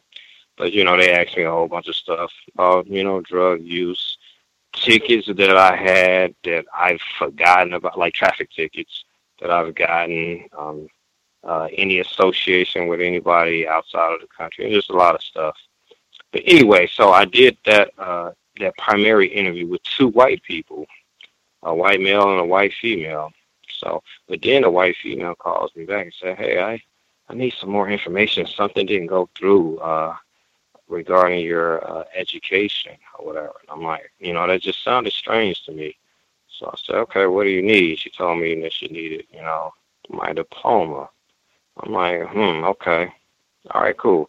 And I'm like, hey, I can just send that in to you. I can I can scan it and email it, fax it, whatever. So we don't have to meet because I don't want any more contact with them. And she was like, "Oh no."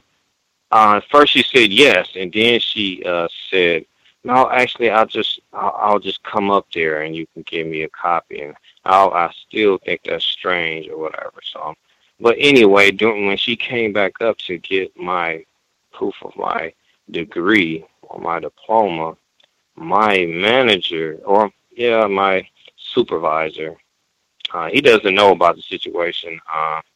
So, because she was supposed to just come in, I hand this over to her and she should leave. But he happened to be passing by, so he passed through and stopped. And I'm like, oh, he's about to be nosy. So he tells a joke like, "Oh, whoa, what's going on here?" I'm like, just giving her some information or whatever. He's like, "Oh, it's going down. Do we need to get an attorney for you?" And starts laughing. And I'm like, "Sir, nothing's going down here whatsoever." And he stood there looking awkward for a while. Then he finally passed through. But that's it. That's all I have for today. Thanks for letting me share it, guys. I appreciate it. Wow. Absolutely amazing. Wow. What can I say? It's doesn't get much better than tacky. I think that's how Mr. Fuller phrases it. I think sometimes whites, they like to share those type, little tacky anecdotes with her partner that she's sexually suing and, we're going to meet our parents and just, all that nonsense. It's like their own little version of racial theater or Guess Who's Coming to Dinner type thing. Like, oh, I hope it's going to be, like, come on. I mean, not going to get much better than tacky. And again, that's why I recommend, I think you said sometimes you just like to hear what they're going to say when they come up, with these type of engagements on the workplace where they just want to make some sort of casual banter. Sometimes you'll just ask them questions to see, and you're doing counter-racist experiments, right on. But that's why I encourage avoiding any sort of commentary like that where you make it plain that you're just here to do business and we're just going to keep things work-related because once it veers off, that's where you're going to end up going. Some sort of tackiness and talking about their sexual arrangements and wanting to know about your sexual activity. And in my view, try and minimize as much of that as you can. But that is fascinating if it's kind of racist study, and that's what she chose to volunteer. Let's see. Other folks, if you all have commentary, questions on what's been shared thus far, if you have a hand up, line should be open.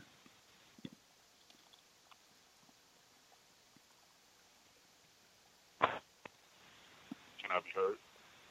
Yes, sir. Thank you very much, sir. Greetings to Gus, the host, the listeners and callers. I wanted to start out with a incident from the white woman, the 23-year-old who was talking about the lynching, and she said, I don't know if I made the statement, but she said, if you see this on the news, you can say that I called it, like I predicted it, I prophesized it or whatever. There was a black male who, given his thorough conditioning as a victim, I noticed he had some hostility toward me. He was asking where she was. I was just getting back from lunch. So, I was like, yeah, where is such and such? I'm like, oh, well, she's still on lunch. I'm not sure what time she had clocked out or whatever, because, I do admit she does help, a couple of black people, but it just goes to show you the aspect of deception and, being arch deceivers. She said the guy was thuggish. Like, I guess she was saying, now she said, okay, this is one of my favorite customers, him and another black male, and the other black male who's having issues with his property. I guess the guy is a racist suspect. He pulled the gun on him, things like that. And she was telling him to get like a gun permit or whatever. But the same one, like the same white woman, still showing contempt, disregard for black people. She said, yeah, this is one of my favorite customers. And when she went into describing him, she said that he was thuggish. Okay. And, I guess the guy had on a gold watch or whatever, but regardless of what article of clothing he had on, still loves, embraces using that term to describe a black male. So yeah, she said that he was thuggish and he was black. The next incident was I was speaking to a white woman who she moved to another building, and a couple of years ago, I don't know if anybody remembers, but she thought that I was accusing her of being a racist, which I didn't accuse her. So her son had cancer. So, I was asking how things been with him. So she said something interesting. She said that, when you're a cancer patient, you have to, I guess, go to a point where you have to lose your hair. So he was growing his hair back. And she said that he, I guess, got upset when they made a joke toward him about, man, like, you got this short haircut. You look like a Richard Spencer follower. And I said, what? He looked like she said, yeah, he looks like a Richard Spencer follower. I'm like, what do you mean by that? Like, yeah, he looks like a skinhead. Okay. And I'm like, well, what if he just want to just have his hair cut low or whatever? And she just said she just was, I guess, joking with him. And, she's still using that word redneck or whatever. But yeah, I wanted to share that one. That was number 2. Number 3 was I was approached today by a white person who was saying like, man, looks like, okay, not verbatim, like his words was, looks like he been casted out. So I said, hey, I guess so, and I knew what he was talking about. Okay. And he was saying, yeah, I don't know what's going on with this. So, and he walks away. So, I started to do another job or whatever. So I go back there, and I was asking him, because he's in charge of the computers and the tech stuff and all of that kind of stuff, setting up computers, printers and stuff like that. So he was just saying like how he was in a meeting with the more powerful white people, and he was, I guess, trying to say like, why are y'all moving his desk? And the girl who's getting a desk where my area was, the same female, was telling me to wear a tuxedo, and I should be Clark Kent. These are white images, like non-white female, and I guess she's supposed to be starting a new position, but he was saying that they had made a decision already. He was saying sometimes they know how to employ around here, and then other times they just don't know what they're doing. So I guess he in some kind of way called himself, I guess, trying to speak up for me or whatever. But I ain't surprised that white people they dominate. I am suspicious of that, but part of me, I do kind of see it was a bit genuine, because he said like, man, I don't know if I should be talking to you about this, So I guess he's just, tried to make an attempt to try and say, hey, maybe we shouldn't do this, but they overpowered him, I guess. So that was that story right there, that anecdote. The last one, I was walking into the civil area. It's like fresh. I was giving a white person, a white female, like her folder that she usually gets to do her job. It was real courteous. Like, oh, do you have something? I was like, oh yeah, I was gonna try and find you right now. So, very courteous exchange. Now the black male, the supervisor that I usually talk to, I noticed, he just had this look on his face, and I noticed he's gotten into these exchanges with other white girls, other white women there, and he said something like, like, what are you? Oh, he was like, yeah, don't talk to her. She just mean and this and that. And I was like, uh-oh. So she said, I got my ones. Okay. That was the term she used. And then he says, I got my 9mm. And then she says, I'm gonna go and get my, I guess, some kind of gun. Okay. And then he says, well, that's if you make it to your car. And I guess I don't know, maybe they kind of play around like that. I don't even know if I want to use that term, but they're, mentioning violence and whatnot. Like they're going to commit violence toward each other with the use of firearms. So I just looked at the other white woman there, and I said, because she was mentioning about the Christmas spirit, and I said, does this look like the Christmas spirit right here? And she said no. So I just walked off, and that's all of the events that I have right now. Thanks for allowing me to share. Wow, that is context of white supremacy. Did I mention we're doing Wisdom of Psychopaths tomorrow, 8 p.m. Eastern, 5 p.m. Pacific? Third study session. Brilliant work by Mr. Kevin Dutton, Wisdom of Psychopaths. Every Friday.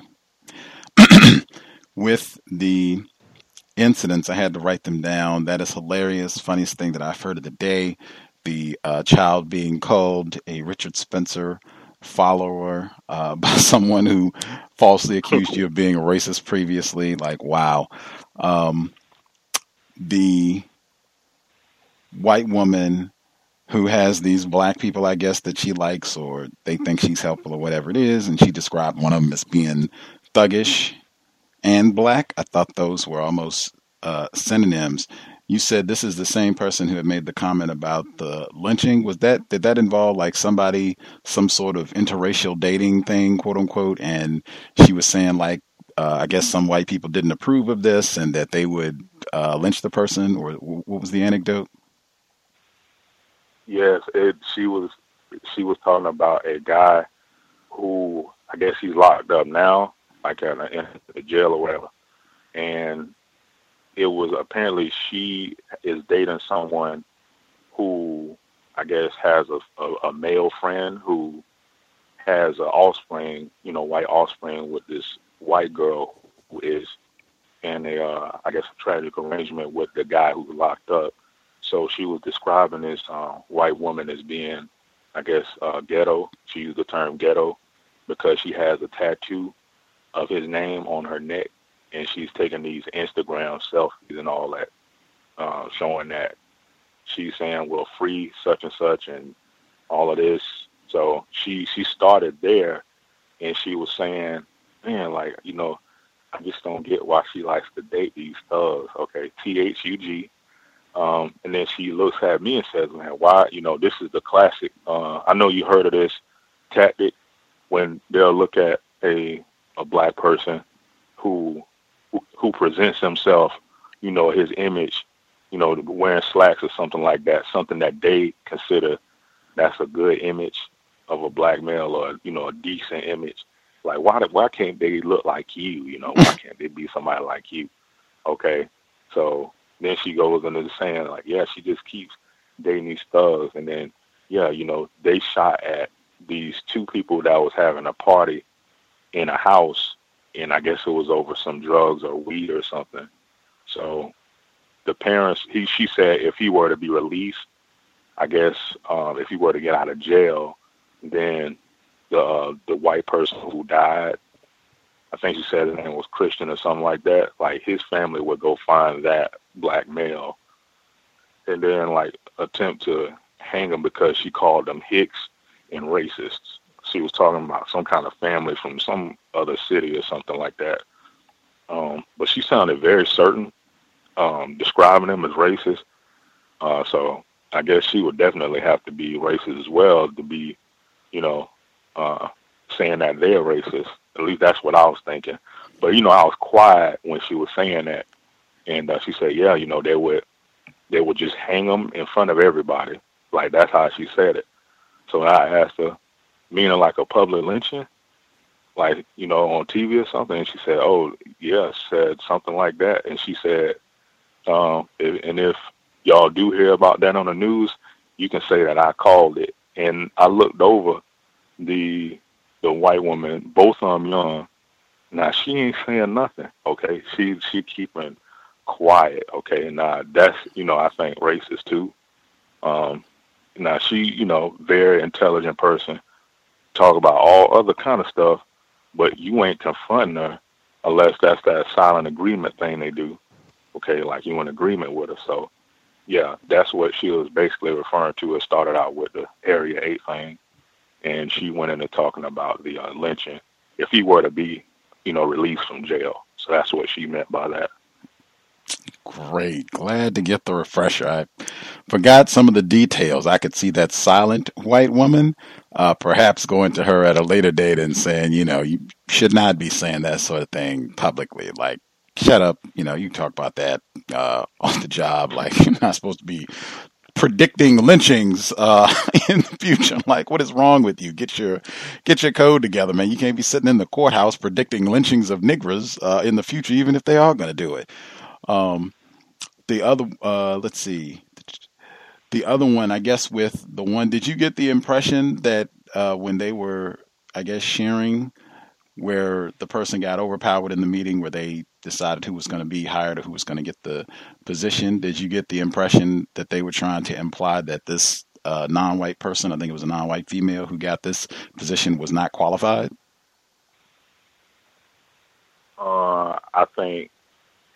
I'm not sure if he was saying that she wasn't qualified, but I think in terms of maybe I guess he considered that kind of moving, because my desk is in the other area across, like when you go through the doors, it's in the research area. So my main desk was in the place she's supposed to be sitting at.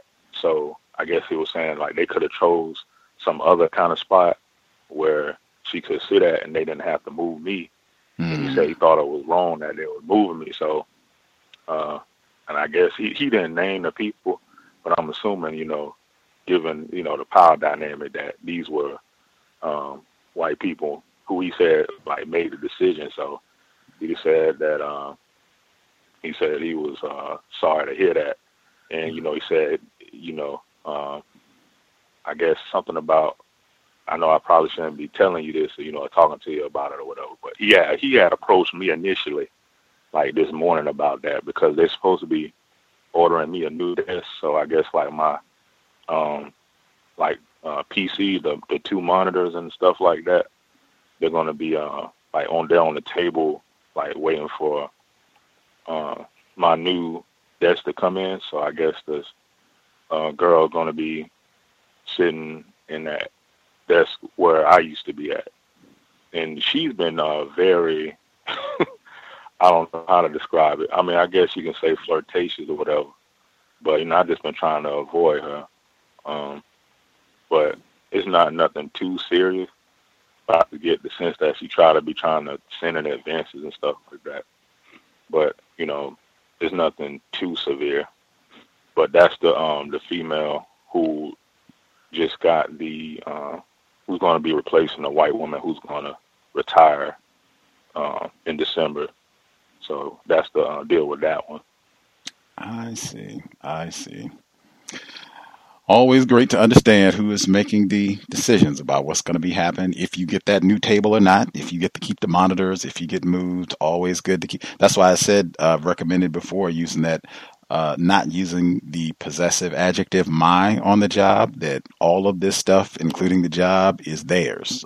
They get to decide whether I keep their monitors, whether I get to use their desk, their chair, and all of the other. I think that's very healthy, so that we don't get confused about what's happening while we are on their job. Great notes. Do we have other folks who dialed in? If you had comments on what you've heard thus far, or if you want to share your own commentary, feel free.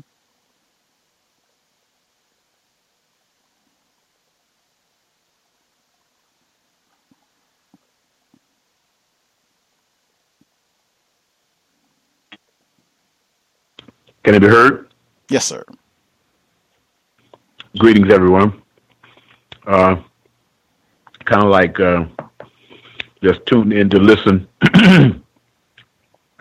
As far as on my job as a football coach, we're at the time of the year where our season is just over, and the phase that football coaches go into is basically looking out for the seniors, the graduating seniors, is the process for those who are going to college or aspire to go to college. As most of everybody would know, that it is very difficult to get a scholarship, athletic scholarship, to attend college. But we encourage the seniors to aspire to get involved with something other than just football. And when it comes to college, something that would eventually go into some source of employment, and you're going to college to get the certifications and the knowledge that you need to be able to go into that particular profession. Also, an option is to something other than college, trade or whatever, that sort of thing. Whatever, basically what I explain to them is to find out what you like to do, even if, despite of you not being paid for it, and by the way, somebody is paying you for it, and whatever that task is, that's something that you might want to pursue. And I'm mentioning this on workplace racism because being that I am talking to a black male, and I am a black male, under the system of racist white supremacy, that is a very, very difficult task to achieve, put it that way, to achieve under the circumstances, as everybody that I know of who's on this program understands. So that's basically, I just wanted to report that the task itself is very difficult. But at this time, if they're seniors, they got a good, they're in the task now of listening more because they're near the end of their high school career, for one thing, and they are understanding that they have to be able to move to something else in a very short period of time. We talk about a matter of months when school would be out, public school system would be out, and if you're a senior, then you're making decisions on what you're going to do further in your life. So, and as I can recall from being 17 many years ago, I wouldn't say it was frightening, but it was something somewhat exciting, to the point to whereas, you would look for someone who is older to may give you that assistance. If not parents or somebody else who may be in a position that you look up to, that also played the sport, then you would kind of like want to inquire more. And that's basically what we're doing.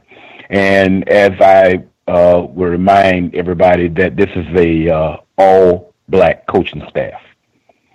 And there's only 1, 2, 3 young people on the team that would not be racially classified as black. Out of, I think, something like it's about 60 on varsity and about another 50 or so on junior varsity that I'm talking about. Basically, we're still working at it. We're still working at it. There's a lot of things you can do in that atmosphere as far as sharing with young people. To the parent that was talking about his son, being that my offspring is 21 now, but I did have him with me when he was in high school. Stay constantly in touch with his teachers as well as the principal.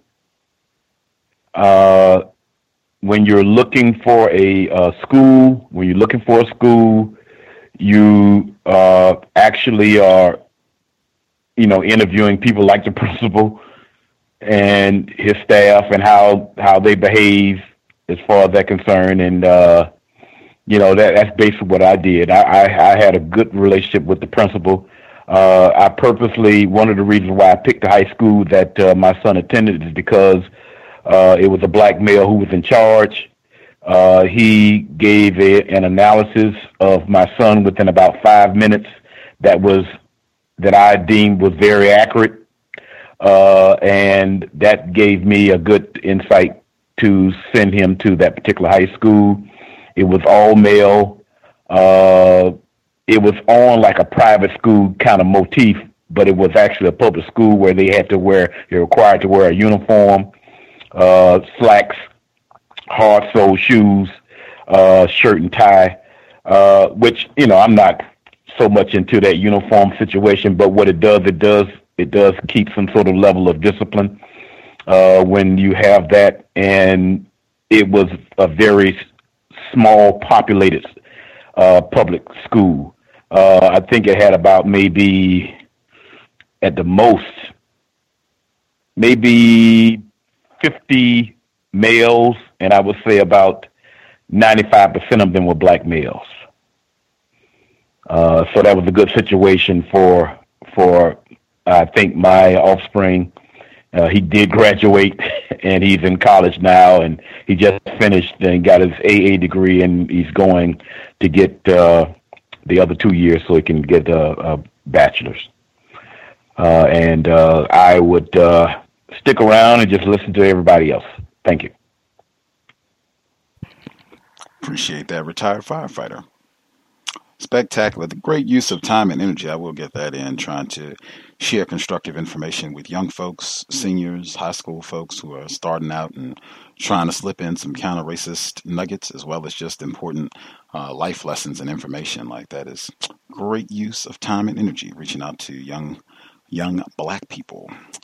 Let's see. We had a person who wrote in since we came on the air this evening. They had commentary on workplace racism. It's from a black male. I was at a work conference today, and during the lunch hour, myself and my two coworkers, let's call them Sam and Ken, were seated at the dining table waiting for lunch to be served. A third coworker, let's call him Edward, who works for the same company, walks toward our table. Edward lives and works on the West Coast, and myself, Sam, and Ken all work on the East Coast. I don't frequently see Edward or talk to him for work purposes, but I have definitely met him at least once or twice in the past. I am seated sandwiched between Sam and Ken. As Edward walks up, he greets Sam and Ken by saying hello and shaking their hands, but he completely ignores me. He literally skips over me. He did not say hello, did not shake my hand. He didn't even make eye contact with me. I'm a black male. Sam is a non-black, non-white male, and Ken is a white male. All of us are in our early 30s. Edward is an older white male in his late 50s. When this happened, I made eye contact with Ken and raised my eyebrow to indicate that that was a strange interaction. At lunch, Edward and I never talked or made eye contact. Later on that day, I decided to ask Edward about this and find out why he was so discourteous. I walked up to him during a snack break. I used a very soft tone and smiled while I talked to him. I asked him when he walked up to the lunch table earlier this afternoon, why was it that he said hello and shook the hands of Sam and Ken, but did not consider saying hello to me or shaking my hand? I took him by surprise, and he seemed to be flustered that I would be asking such a question. He started to stutter. He said that he had previously worked with Ken and he knew Sam, but he was not sure if he had met me in the past. I assured him that we had spoken last year, but he continued to say that he just did not know if he had met me and that he did not do it on purpose. I accepted his explanation, although I do not believe him. I ended the conversation by saying thank you and enjoy the rest of the conference, still with a smile on my face. I do not know exactly why he was so rude to me. I believe that he was sending a message that he did not like me or did not respect me. I believe that had I not been a young black male, this would not have happened. When I asked the non-black, non-white Sam about this, he agreed that it was strange. Even though I was disrespected by Edward, I wanted to show that I had enough black self-respect, there's that word again, that I was not going to let this incident pass without talking to him about it. My question is, did I handle this situation the right way? Can there be negative ramifications towards me for asking Edward about the perceived slight? Well, that is interesting. Let's see. I might need a little bit more information since, if I'm reading this correctly, Edward, you said he lives on the West Coast and everybody else is on the East Coast. It says that you don't frequently see Edward or talk to him for work purposes. So I don't know how it would have negative ramifications if you all don't have very much interaction with regards to work. If he has influence, since he's an older white man, if he's a more powerful racist white supremacist and you think he might be able to somehow, influence people to not work with you or make things more difficult for you in your work situation. But But I don't know that that would be that likely just for you asking if there was a reason that he didn't, acknowledge you, that you all had met before and he seemed to leave you out. I don't know if that would be grounds for a vendetta, although whites have mistreated us for far less infractions, sometimes for not doing anything at all. I think, like I said, I have consistently recommended ask questions. Ask questions, staying in the question lane.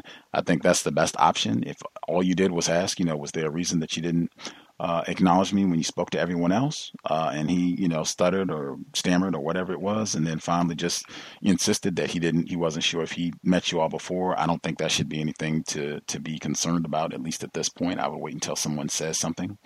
I guess there are other ways that you can handle it. I guess there are other questions that perhaps could have been asked. You could have perhaps logged it, not said anything.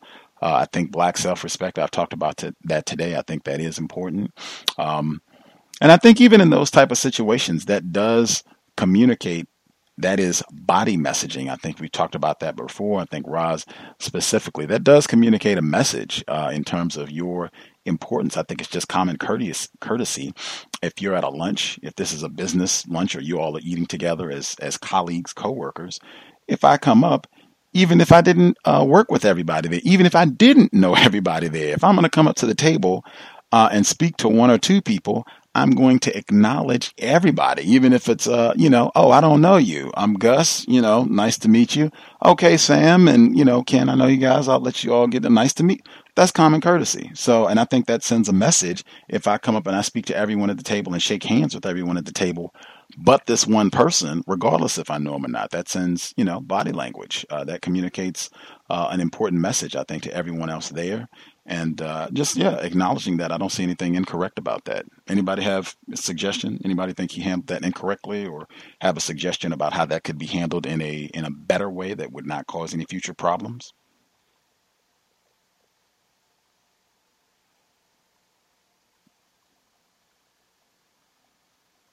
May I be heard? Yes, ma'am. I know personally I wouldn't have approached the white man who did that. I just would have just logged it. But I also don't see anything as far as the blackmail, what he did, as being negative. However, like Gus has said, that white people, they do, they keep track of everything. So I feel like, I guess the white man's name or his nickname or whatever might have been Ken. If Ken was actually, I feel like since he got flustered, since he did not think that that black male would have enough self-respect to approach him about, he knew what he was doing. His clear wrongdoing. You can't just completely disregard someone, and not only just wrongdoing, but I think that's really unprofessional. I would definitely just be aware, because like it's been said on this show before, white people, they do talk. So that could be turned around. I would not be surprised if Ken would try to turn it around as if, even though the black male, he was not being aggressive or anything, they always like to say, you're aggressive, or, I felt like I was being attacked, especially if you caught this suspected racist off guard. That's all I wanted to add. Thank you. Yeah, it definitely sounds like you caught him off guard with the question. Appreciate that, Red and Nevada. It sounds like you caught him off guard.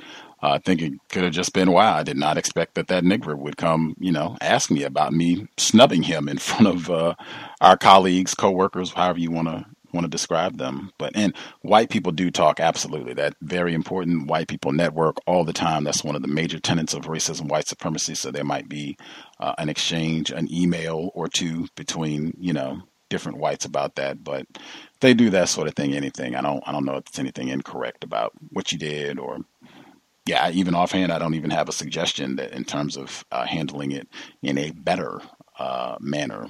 Certainly, you could have not said anything at all, but black self-respect is important as well. Anybody else have comments, suggestions on how this black male handled this situation?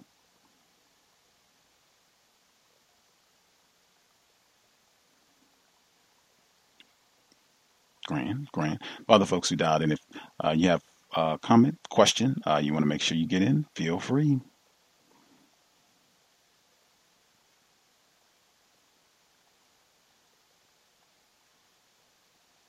Can I be heard? Yes, sir. Greetings to you, Gus, and to the other calls and listeners. I couldn't chime in earlier. I was predisposed, though, listening to the program. I did send you a couple of emails for the Black Male from Brooklyn. That one is a directory of Black African-centered schools in the and it hasn't for across the country, but it does have a section on New York City. Also, my wife had a very good friend that relocated from the West Coast to Brooklyn as well, and she has a young son, and she ended up finding a collective of Black parents that were homeschooling their children, and they basically worked together to help each other with scheduling, and they had specific parents that would actually be on the teaching duties for everyone's children.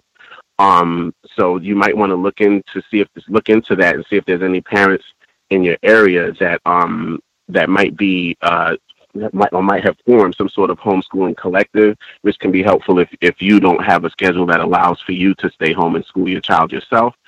Also, if you do choose to homeschool, one of the programs in the directory was also in addition to homeschooling. So basically, they assist homeschoolers with like after school programs, things like that, where they provide all kinds of stuff for the Black children: music, yoga, meditation, African-centered enrichment curriculum, drumming, all kinds of stuff. So hopefully you'll be able to, find what you need for your child. I'm sorry you have to go through that. And it's interesting you said that the school that your child was in was majority non-white, but Asian, because I know that the area that was my stomping ground was Fort Greene.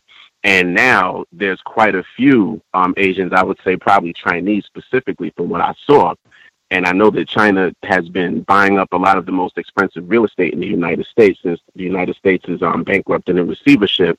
And a lot of those Chinese children and parents, when they come here, they get the white supremacist indoctrination that, Black people are trouble. They don't care about education. They're criminals. They're dangerous. All of the things that you said that the young Chinese students said about Africa, all of that is stuff that they're indoctrinated with even before they get to the United States. Any sort of, news that they get related to the Western Hemisphere, specifically the United States, when it deals with Black people, is going to be negative. So I totally understand what you're dealing with. So hopefully you can facilitate rectifying that and putting your son where you need him to be, or hopefully homeschooling, which I think is probably the best bet with all of the things that are happening. In reference to the polygraph, weirdly enough, you brought up a memory from like 20 some odd years ago for me. I was way more confused, and a friend of mine's wife had given me information about the FBI hiring. And I had gone through this rigorous process, and I'm so thankful it didn't happen, because I really didn't want to take the job, but it was like the only thing that was offered to me at the time, and I needed the job. So I was like, okay, I'll try it.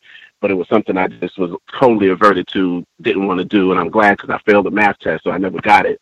But I remember when they had me fill out some of the paperwork, it did state that in certain instances, I might be forced to take a polygraph test depending on the context of the situation that was taking place. So that was a situation that I personally encountered. Thankfully, like I said, I did not get the job, didn't want the job in the first place, so worked out to my benefit in that regard. But I did want to chime in on that.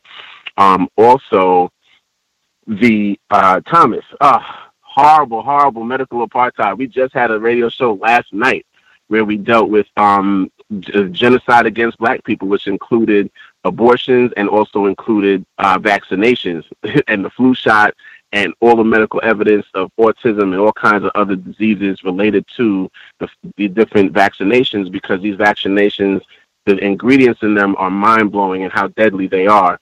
And a lot of times they'll have the virus is in the vaccination, and it's not a dead virus, it's still live. So you can actually end up being infected, which a lot of people have, and they talked about it in the video we played last night, by the actual vaccination. One thing you can do to help protect yourself from any adverse reactions, and I think you said you weren't feeling well, to try and accelerate your healing process, is to get your hands on some colloidal silver. Colloidal silver is the original antibiotic before white people created these toxic vaccines and antibiotics. The global antibiotic was colloidal silver, and it kills just about everything.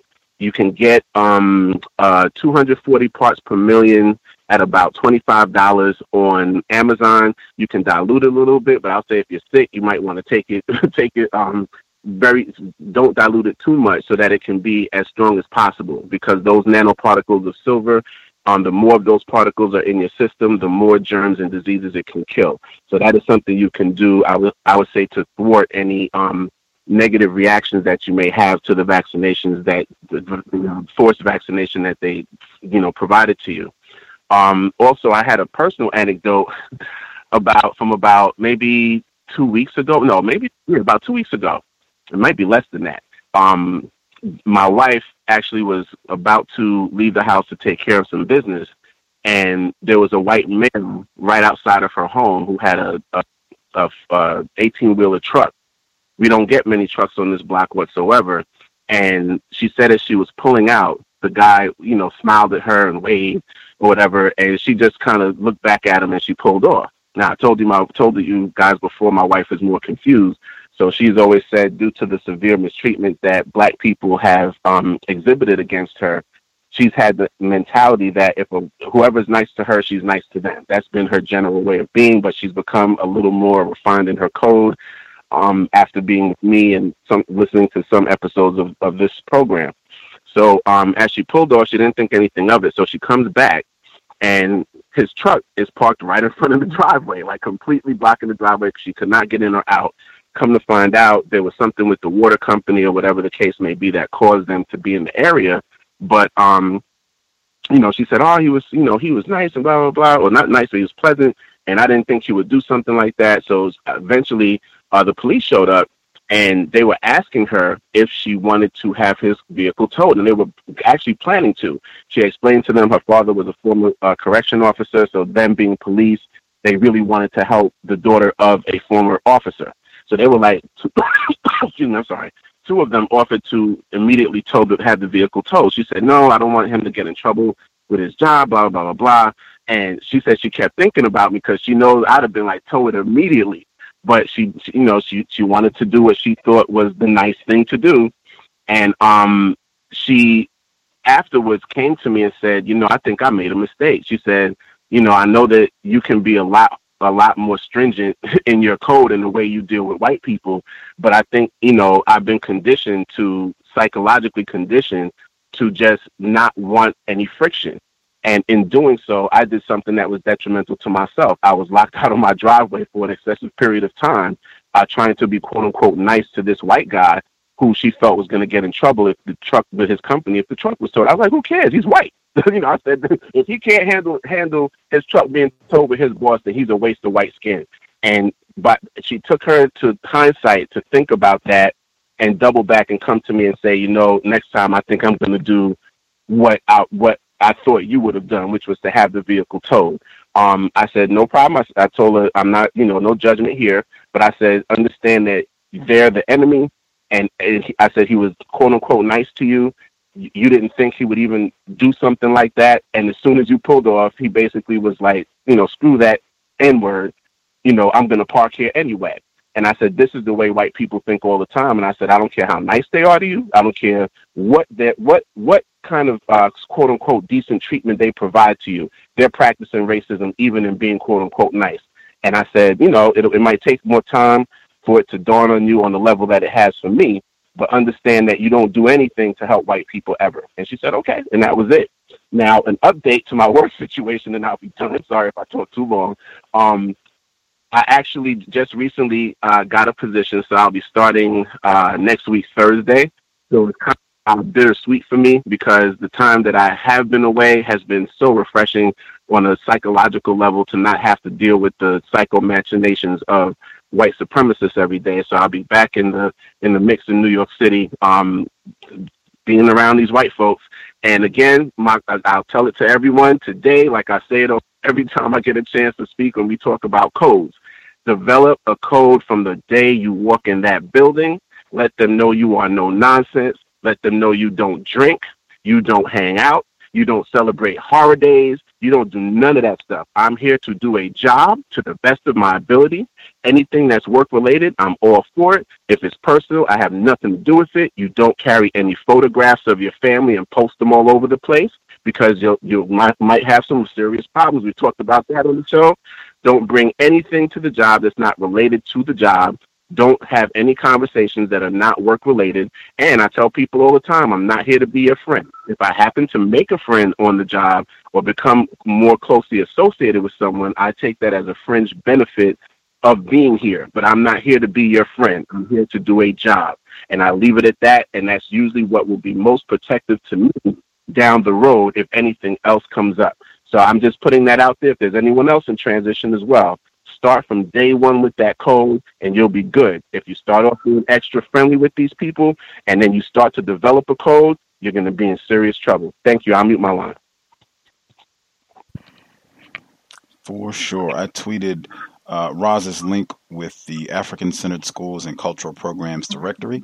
I tweeted it and put it on my Facebook page. It's on the C.O.W.S Facebook page as well, so you can check it out. Review it, see where you are geographically and what resources are listed that are available for you. Great recommendation. Make sure you are developing a code at work. You should have at least a fundamental code when you get there, and then you can just evaluate, refine as you're on the job. You learn the environment, the race soldiers that you're around, what hazards you're going to have to neutralize on a regular basis. So you can constantly update and refine your code. That is what racist soldiers do. They refine their racist code constantly. We should be doing the same in the workplace. Do we have other folks who had commentary that they wanted to make sure they got in?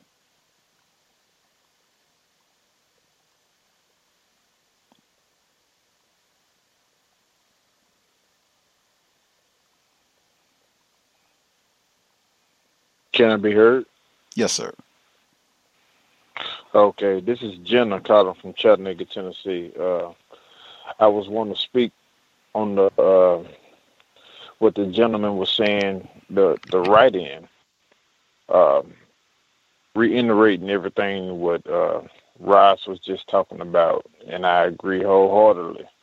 But as far as what he experienced, these are things that he is supposed to suspect is going to happen, and it did happen. So when it happens, he did exactly the right thing. He addressed it, not to ask anybody how they felt about it or try to get no sympathy from no other white people or no other black people for that matter. Just that's the way he felt. He handled it the way that he was supposed to handle it.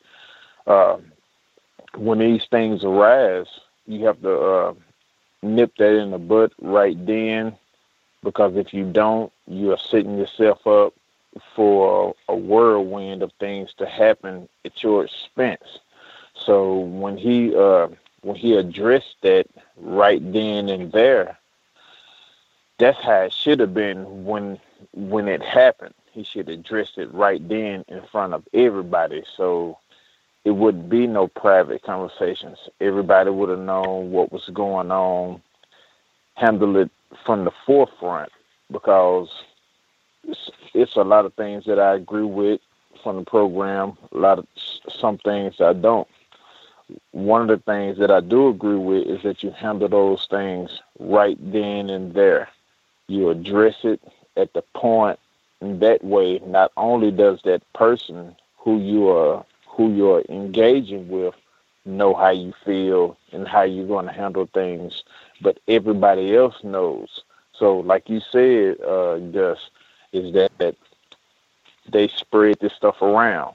So when they come to the table to you next time, you may be the first person that they greet, just to get that out the way, because they don't want to deal with that. And these are things that that everybody needs to be made aware of, so there will not be an issue. That's not going to mean that they're going to dislike you anymore, because they dislike you to the point to where they can't stand it anyway.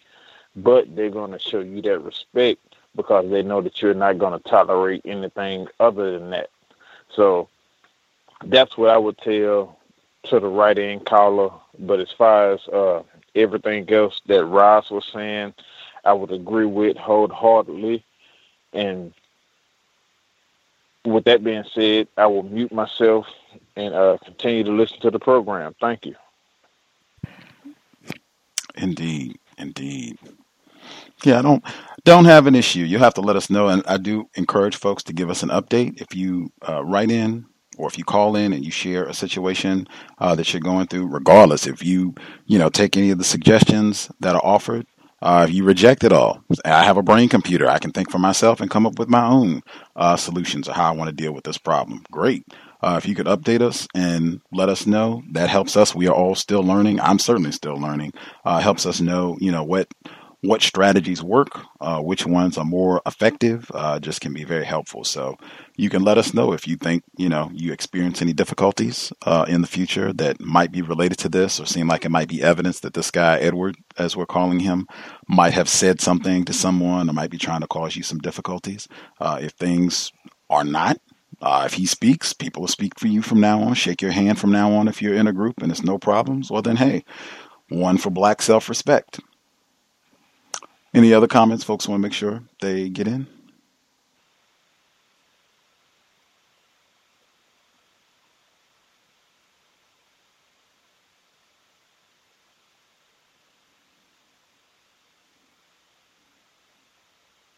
Folks satisfied, got all their comments in or situations?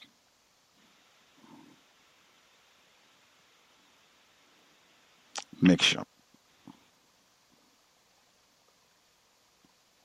I plug for tomorrow. We'll be here for the book club, 8 p.m. Eastern, 5 p.m. Pacific. Mr. Kevin Dutton, The Wisdom of Psychopaths. I'm thoroughly enjoying the book. We're only on chapter 3, very early still in the book. So if you've not tuned in, the archives are available. Check it out.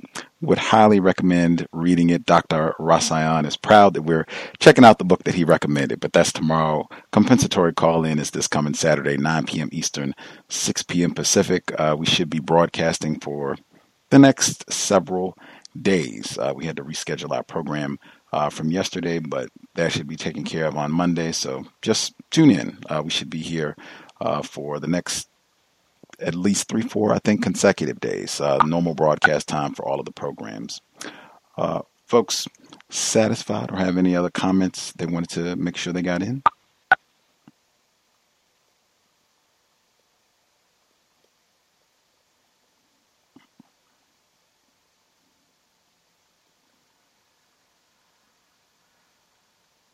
Soon folks are satisfied. If we have folks who have to take the flu shot, I think people have asked about that before. I know some jobs you are obligated to do that. It's contingent if you want to remain employed there. I think some hospitals, I think some academic settings might require it. I think there's some other settings as well where they require it, but that might be an important one as well. I know they have documentation where you can opt out of the vaccines for school. If people know if they have that for certain jobs, that would be great as well. I've never had employment where I was required to take a flu shot, but that would be constructive information. If people know about that, if there's any documentation or any resources to help people if they do not want to have to take that to keep their job, that would be great information. If I get any info, I will pass it along to other folks. And again, just remind folks, Black self-respect, that is something that I think we do need to remember to take on the job, even in relation to the situation that the male caller wrote in about, or the male listener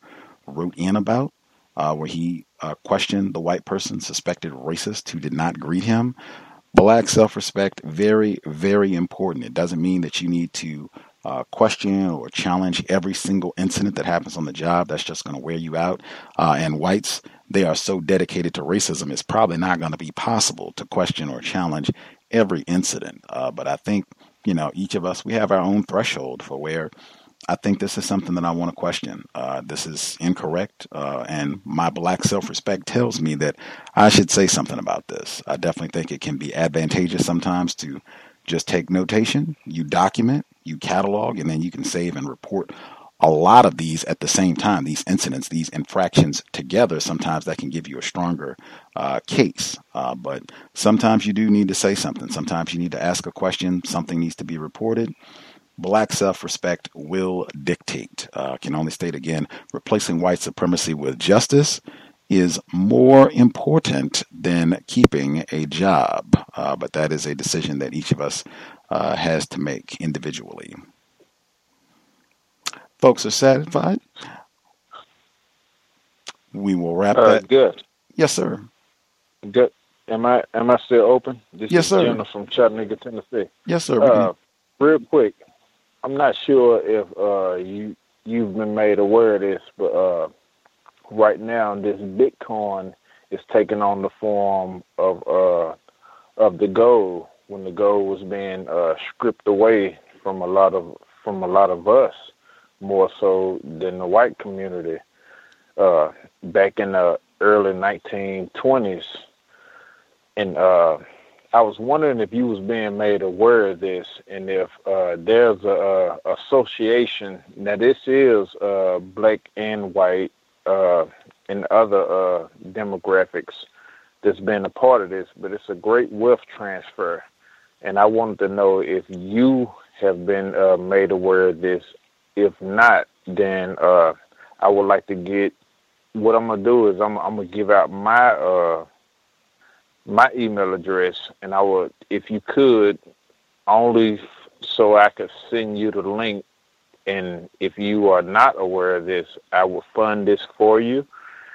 But Bitcoin, there's a thing called coins of change, and right now it's invite only. At the first of the year, they will be opening this up to the rest of the community of the world. And I want to get you involved in this. And they have a silver and they have a gold exchange. On that exchange, on the silver, you have the possibility to put in $50 worth of Bitcoins for I think it's $2.1 million on the end. On the gold, you have a possibility of making $22.2 million on the exchange. And if you're not aware of that, I would like to I would fund that for you. The only thing is that I would need your input on that. And when I say your input, I mean your email. And for anybody else that would like to get involved in this, you don't have to necessarily contact me, but Roz also has access to this also. So I would want to let that be known to y'all. I mean, with everything that's going on, we have wasted $50 on a whole lot of stuff that is not beneficial to us, no matter what it was. So I wanted to bring that out and make sure that you knew about that, so that, because this program is much needed, and if you're not, I'm not saying that you're not getting the donations that you need, but if you have the financial capability to take care of this without anybody else, then that will be great also.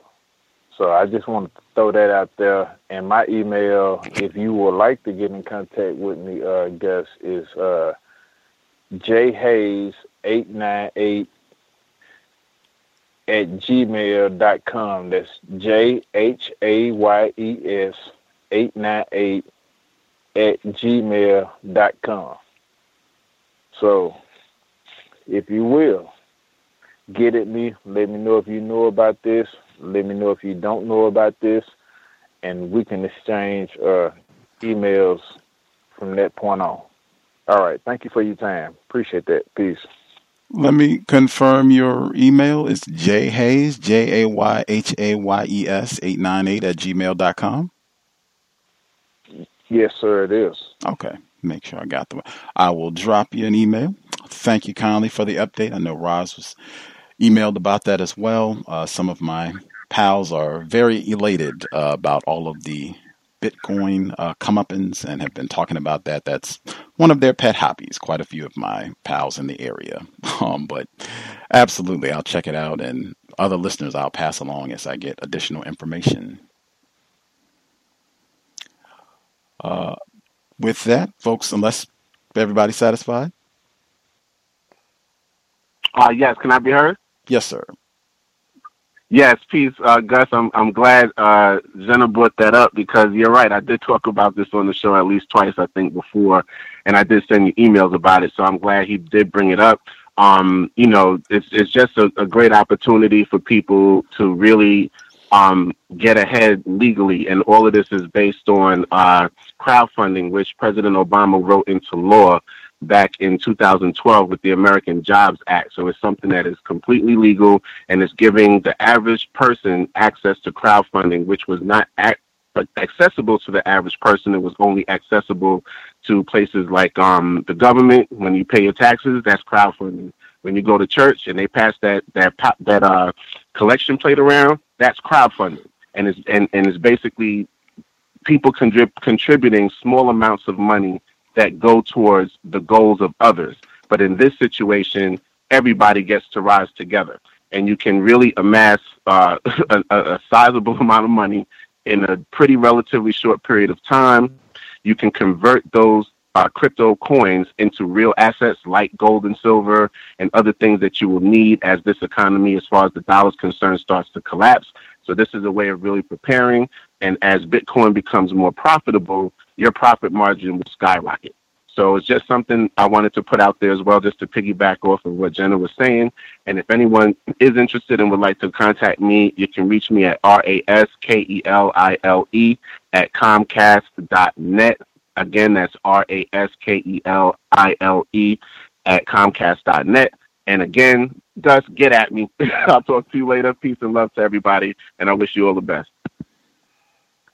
Grant got both of them. Oh, man. We have other folks. Any other commentary they wanted to make sure they get in?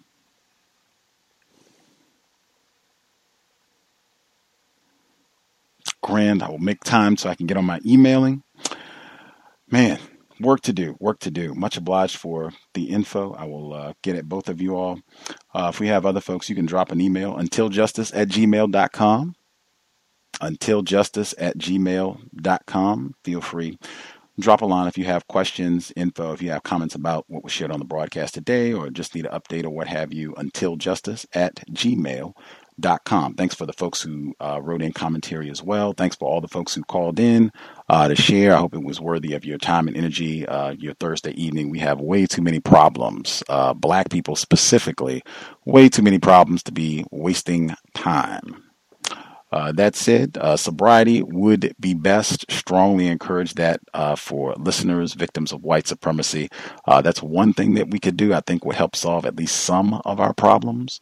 I think racists, they have a significant track record of exploiting a lot of non-white people worldwide, taking advantage of us, particularly when we're in positions where we're not sober, not able to think clearly and make the best decisions. Would strongly encourage that, especially if you're going to be out and about in a vehicle. You should certainly be sober, buckled up. Let's do everything we can to minimize contact with enforcement officers, race soldiers. But sobriety would be best. Dr. Welsing, Dr. Cambon, many of the folks that we esteem, they would strongly recommend us doing everything we can to keep our brain computer and Black health, to maintain it as best we can, so that we can solve this problem. That said, Creator, we ask that you help us remain patient with other Black people, victims of white supremacy. We ask that you help us remain patient with ourselves. Remind us to demonstrate the highest levels of Black self-respect at all times, in all places, each and every time we are in contact with another Black person. It has been time. Replace white supremacy with justice immediately.